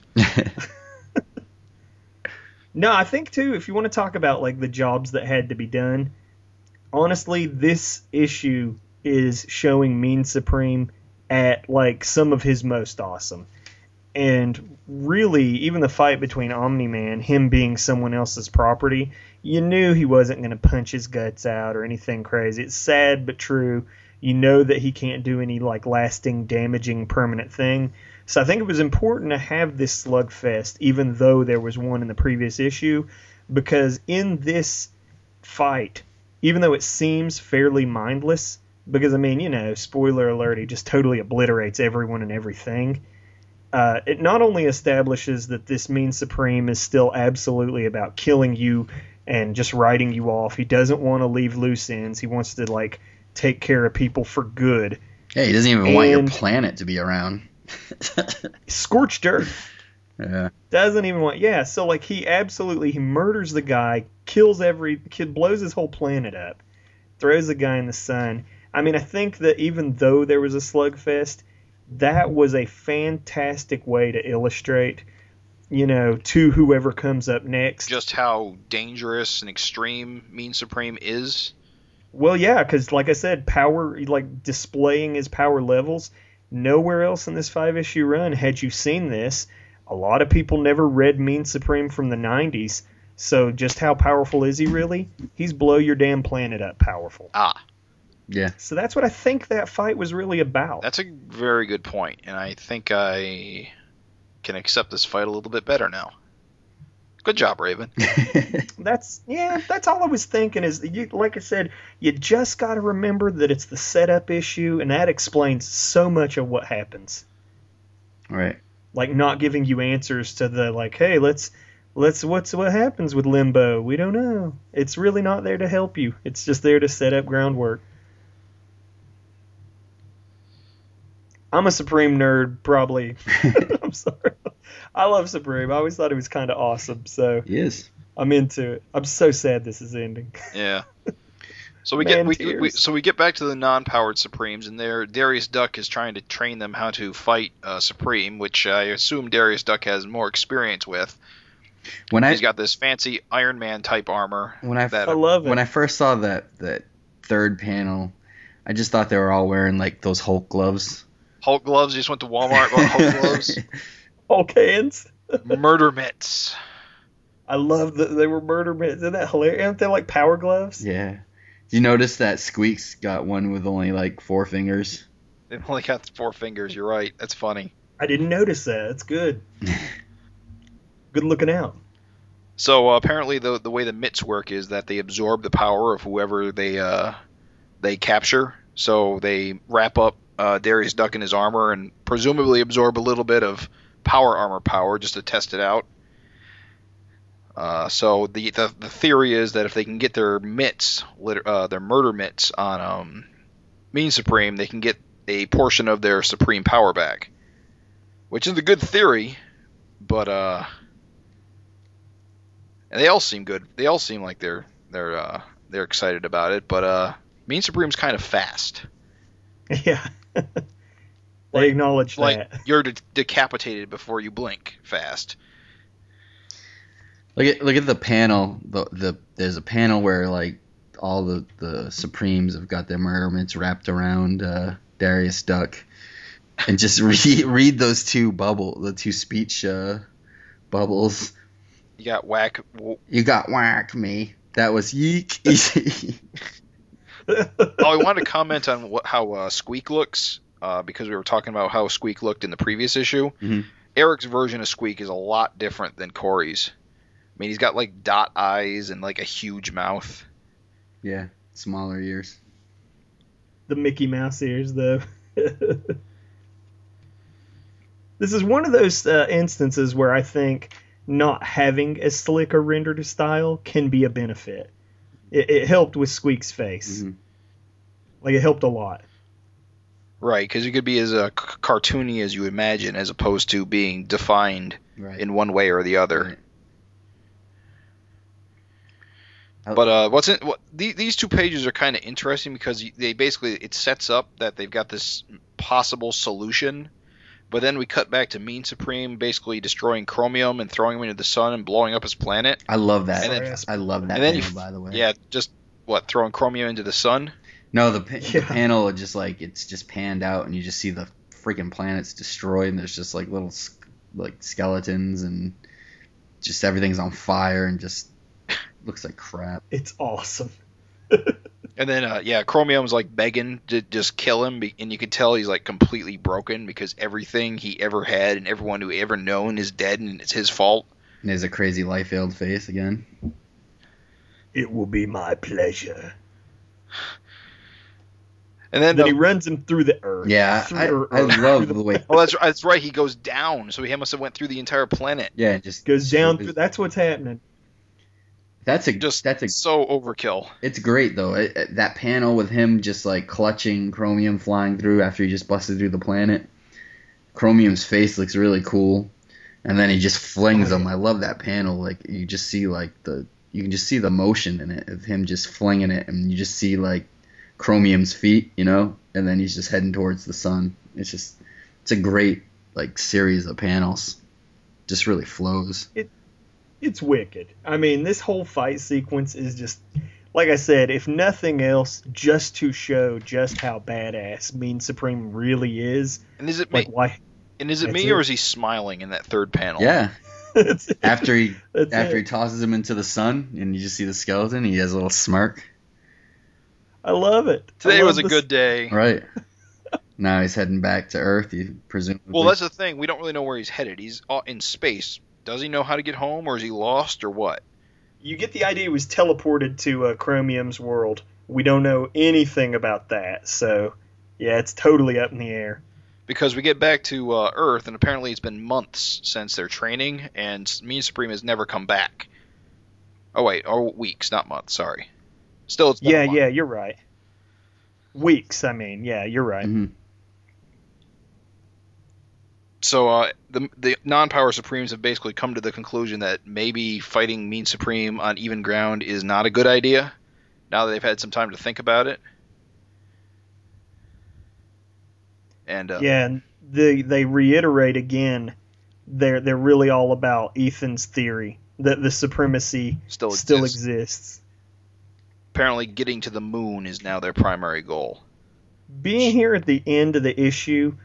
Oh wait, no. This will be better said after we look at that last page. Okay. But So I'll save it. But Darius Duck is a little disappointed that everyone's given up. Yeah, which is kind of funny. Hey, Supremes, whack! Just there is that panel where he's just like whack, Yeah. not saying a real word. Ducks, they're funny. But then we turn the page, and Diana has returned. Diana Dane, Supreme's old girlfriend, and she's visiting Suprema in the hospital, who's still pretty busted up. Apparently, Diana is starting to recall memories of her past with Supreme. And what was I going to say? And apparently, what did you want to talk about this, Raven? All I was going to say is that is what is so awesome about what happened here is that this page of her coming back and she's getting her memory back, Right. that just seals the deal on that whole, like, these are characters that, like, exist outside of revisions, Right. and they know another revision is coming. In fact, she's getting her memories back. Is that So- what happens? Is you start getting your memories back before the revision occurs? That there were revisions in the past? Well, see, in the Alan Moore issues, there was nothing like this, so there was no precedent. Right. So in this 5-issue arc, these characters are all doing unprecedented things, right? Okay. So they fell out of the supremacy unprecedented. What happens? There's a revision. Mean Supreme is the Supreme now, but these guys that are from what should be outside of this reality are in it. You see them kind of sort of start to forget things. Never was it more like than with like Supreme's girlfriend, Diana Dane, walking off and saying, I'm already starting to forget you. Here she is, this last panel coming back saying she's starting to remember. What's so awesome is that these are characters that know a revision is starting to come. So it's a cool thing. Like I said, it's not really anything any other comic that I know of has done or is doing. Right. So, creative teams are going to change. Eric's off the book. But it's cool because these characters are remembering. They realize that they're out of this world and they're starting to be affected again by the oncoming creative team. But the thing you didn't bring up was the big reveal is that Diana's pregnant, presumably with Ethan Crane's kid. And I kind of assume that because she was impregnated by the previous revision is what's causing her to remember. Is that now she's tied into his story again, and so... See, and that's what's cool, is that she is tied into his story again. The way a revision would have affected you is that, like, you just would have fit into the new world, right? Right, your memories would have been changed, your... Whatever Exactly. history would need to be changed would have been changed, and you wouldn't have been aware there was ever a revision in the first place. Exactly. You get the idea here with being like, oh, and I'm pregnant. It's kind of like these characters are becoming unaffected by this revision here. They're starting, she's getting her memories back. Basically, this ties really well into Ethan's theory that the supremacy's still out there existing outside of revisions like it always was. Right. Okay. So I hope that makes it easy to understand. It's a really cool plot twist. Right. And of course that concludes the Erik Larsen run on that moment. And I guess the entire point is that Erik wanted to end his series on an open ending so that whoever comes next can follow it up if they so choose. Right. I mean, I believe he mentioned elsewhere that the whole reason he put Mean Supreme in space is that if the next writer didn't want to deal with Mean Supreme, he can just have him lost in space. Yeah, that makes total and never sense. talk about him again. I think he The said only that in problem a Q&A. with that is how are those guys going to get their powers back? Yeah, to figure a way. Right. But, I mean, If it leaves it the new open. writer- Someone will figure a way to do it, you know? It's cool because if the new writer wants to address all this supremacy nonsense and stuff, they can. Right. Or they can you can just as easily wipe it all away by just saying, hey, another revision came and everything was replaced. Right. No Mean Supreme, no Ethan Crane, nothing. The first page of issue 69 of Supreme is just going to have Diana Dane walking out of an abortion clinic and you just never see her again. She makes a deal with the devil to get rid of the baby. Something I wanted to quickly touch upon, of course, we all know that Supreme probably isn't going to be continued anytime soon, or if it is, we don't know who's going to be doing it. You guys remember when, what's his name? Tom Scioli. Tom Scioli was making suggestions that he wanted to take it over, but that didn't happen, or at least it hasn't happened we don't yet. know. I mean, who knows? Yeah, I mean, anything's possible. But have you guys been reading his webcomic recently, his new one? I haven't read his recent one. Was it something with Satan? Satan Soldier? Yeah, I haven't read the most recent one. The thing about Satan Soldier is it's kind of a Superman type story. Yeah. And I'm curious as to maybe this is his outlet. Oh, he's using what you... Not necessarily what he was going to do with Supreme, but at least gets his Superman type character ideas out there. Because it kind of has a Supreme type bent where the main character, I don't think he's really named, but Satan Soldier is probably a good bet as his name. Basically, he's very brutal and very dangerous. So that's awesome. I'd recommend checking it out. I want to read that. I like that'll be my Supreme 69. Did you guys read the letters column to this Supreme 68? I did skim them. I definitely read. There's one funny thing that Erik kind of is a little mess up. He's like, Erik says, I'd like to thank Rob Liefeld and Eric Stevenson for all the support, Alan Moore for the lead in Supreme, Corey Hampshire for the finishes on 63 to 67, Steve Olaf for the colors, Chris Eliopoulos for the splendid colors, and every one of you for giving Supreme a shot. So he thanks Chris Eliopoulos for the splendid colors, even though Chris is the letterer. The letterer. I saw that. He said splendid, superb colors and splendid colors. Yeah. Whoops. He thanks Steve Olaf for superb colors and Chris for splendid colors. He meant splendid letters. Yep. Whoops. Olaf does superb colors. We know Chris does splendid. I do like he put a little blurb at the end that says, next, a new creative team in a bold new direction. So, Even though he has no idea. Well, I mean, that might have come from Rob Liefeld. You might have asked him to put it in there or something. Maybe. I think it's just a little touch that the entire point was to leave it, again, open-ended, like Alan Moore did. I mean, Alan Moore intentionally left it open-ended for the next creative team to pick up from. And that's what Erik did here, is he left the story seeds are still there. If you want to pick up on them, you can. Yeah, I guess I took that literally. I guess I was just hoping that there would be a 69 around the corner. So, yeah, I guess you're right. Yeah. It's true. He could have just put that in there, and it would make total sense. So looking back at everything, I would have to say that I totally thought that this was, I'm going to say, for what it was, given the time that it was allowed, I would have to say, as high as regard as I hold Alan Moore's run, because he really did take a nothing character and make a big something out of it. I think Corey and Erik are both to be commended because, like I said, this is not an act really anybody wanted to follow. Right.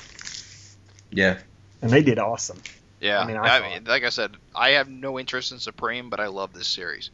I like this series. I felt like it sputtered towards the end, if I have to be totally honest, just because I think it's not anyone's fault. I think just the sales weren't there. But I was hoping for, like I said, at least like a year worth of Eric on Supreme and a lot of the story fleshed out more.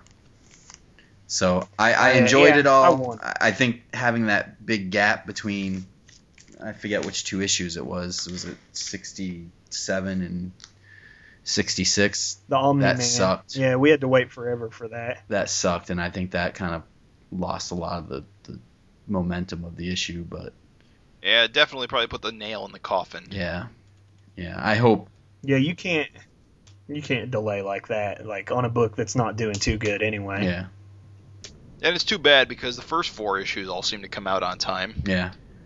But that's the way of things. I guess at that point the sales were dropping off and it just wasn't profitable to light a fire under it. So other stuff had to take priority, and here we are. I've never had a monthly deadline like these guys, so I'm not pretending like I know what they're in. But I have had to work on something that was not financially helping you out at all. Mm-hmm. And like you're still killing yourself because you want it to look good, and it's not like paying your bills or whatever, but it's still eating up a lot of your time. And it's hard. I mean, it's just the reality of things. It's hard to get enthusiastic. It's hard to bring your A game. It's so many complexities go into it. So I don't really hold anybody like I'm not mad at any one party. If people had, I am gonna attack people. I'm gonna attack people. You listen up, world. This is you. It's your turn now. No, there was so much stupidity against Rob Liefeld for these Extreme relaunches. Yeah, and Eric touched on that too. Remember? Yeah, and that just killed me because Glory, which is amazing, is ending. Supreme, which was a great ride, is ending. And it was just, I think a lot of it was stupid prejudice. And Bloodstrike with, Tim Seeley that's getting turned over to Liefeld. I think, sales probably have to do something with that, because if that book was setting the world on fire, he'd still be on it. Most likely. So now we're losing Glory. We lost Supreme. Bloodstrike's going over to Liefeld. I'm not, I like Liefeld's creations, but I'm not a big fan of Liefeld's art and his writing. So I don't know if I'll stick around for that. I did not like the Youngblood series. I tried the first 3 issues, and I thought the writer was horrible on it. It was like the writer of Black Swan or something, some Hollywood type that. Oh yeah. Yeah, he ain't a Hollywood type. He did The Wrestler and he did Black Swan. Those are not quote unquote Hollywood movies. They were fairly indie. But he wasn't a trained comic writer, and it was obvious. Yeah, that's true. It was obvious when you read it.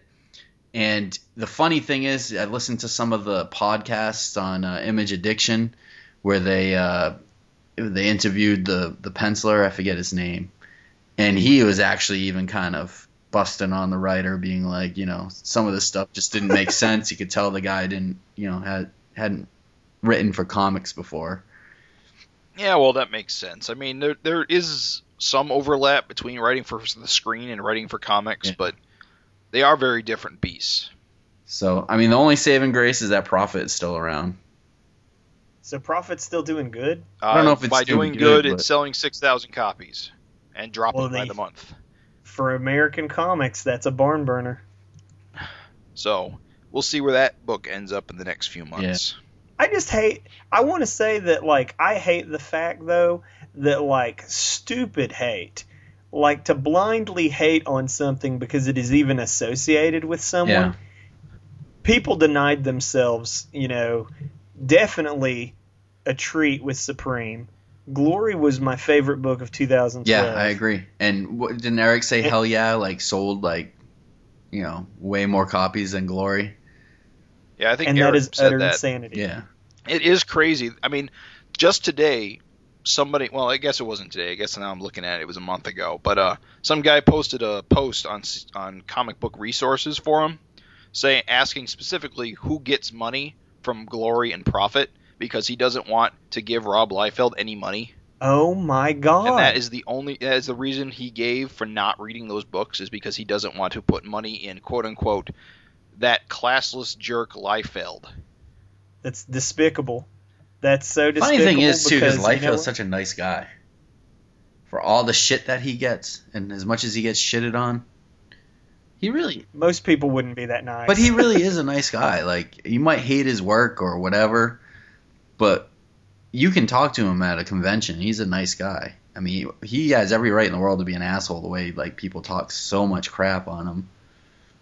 If I was hated as much as he was, I'd be a total asshole. Yeah. I mean, I posted here, basically, I called the guy out saying it was pretty scummy to call Liefeld classless, considering he's giving all these creators free reign to do whatever they want.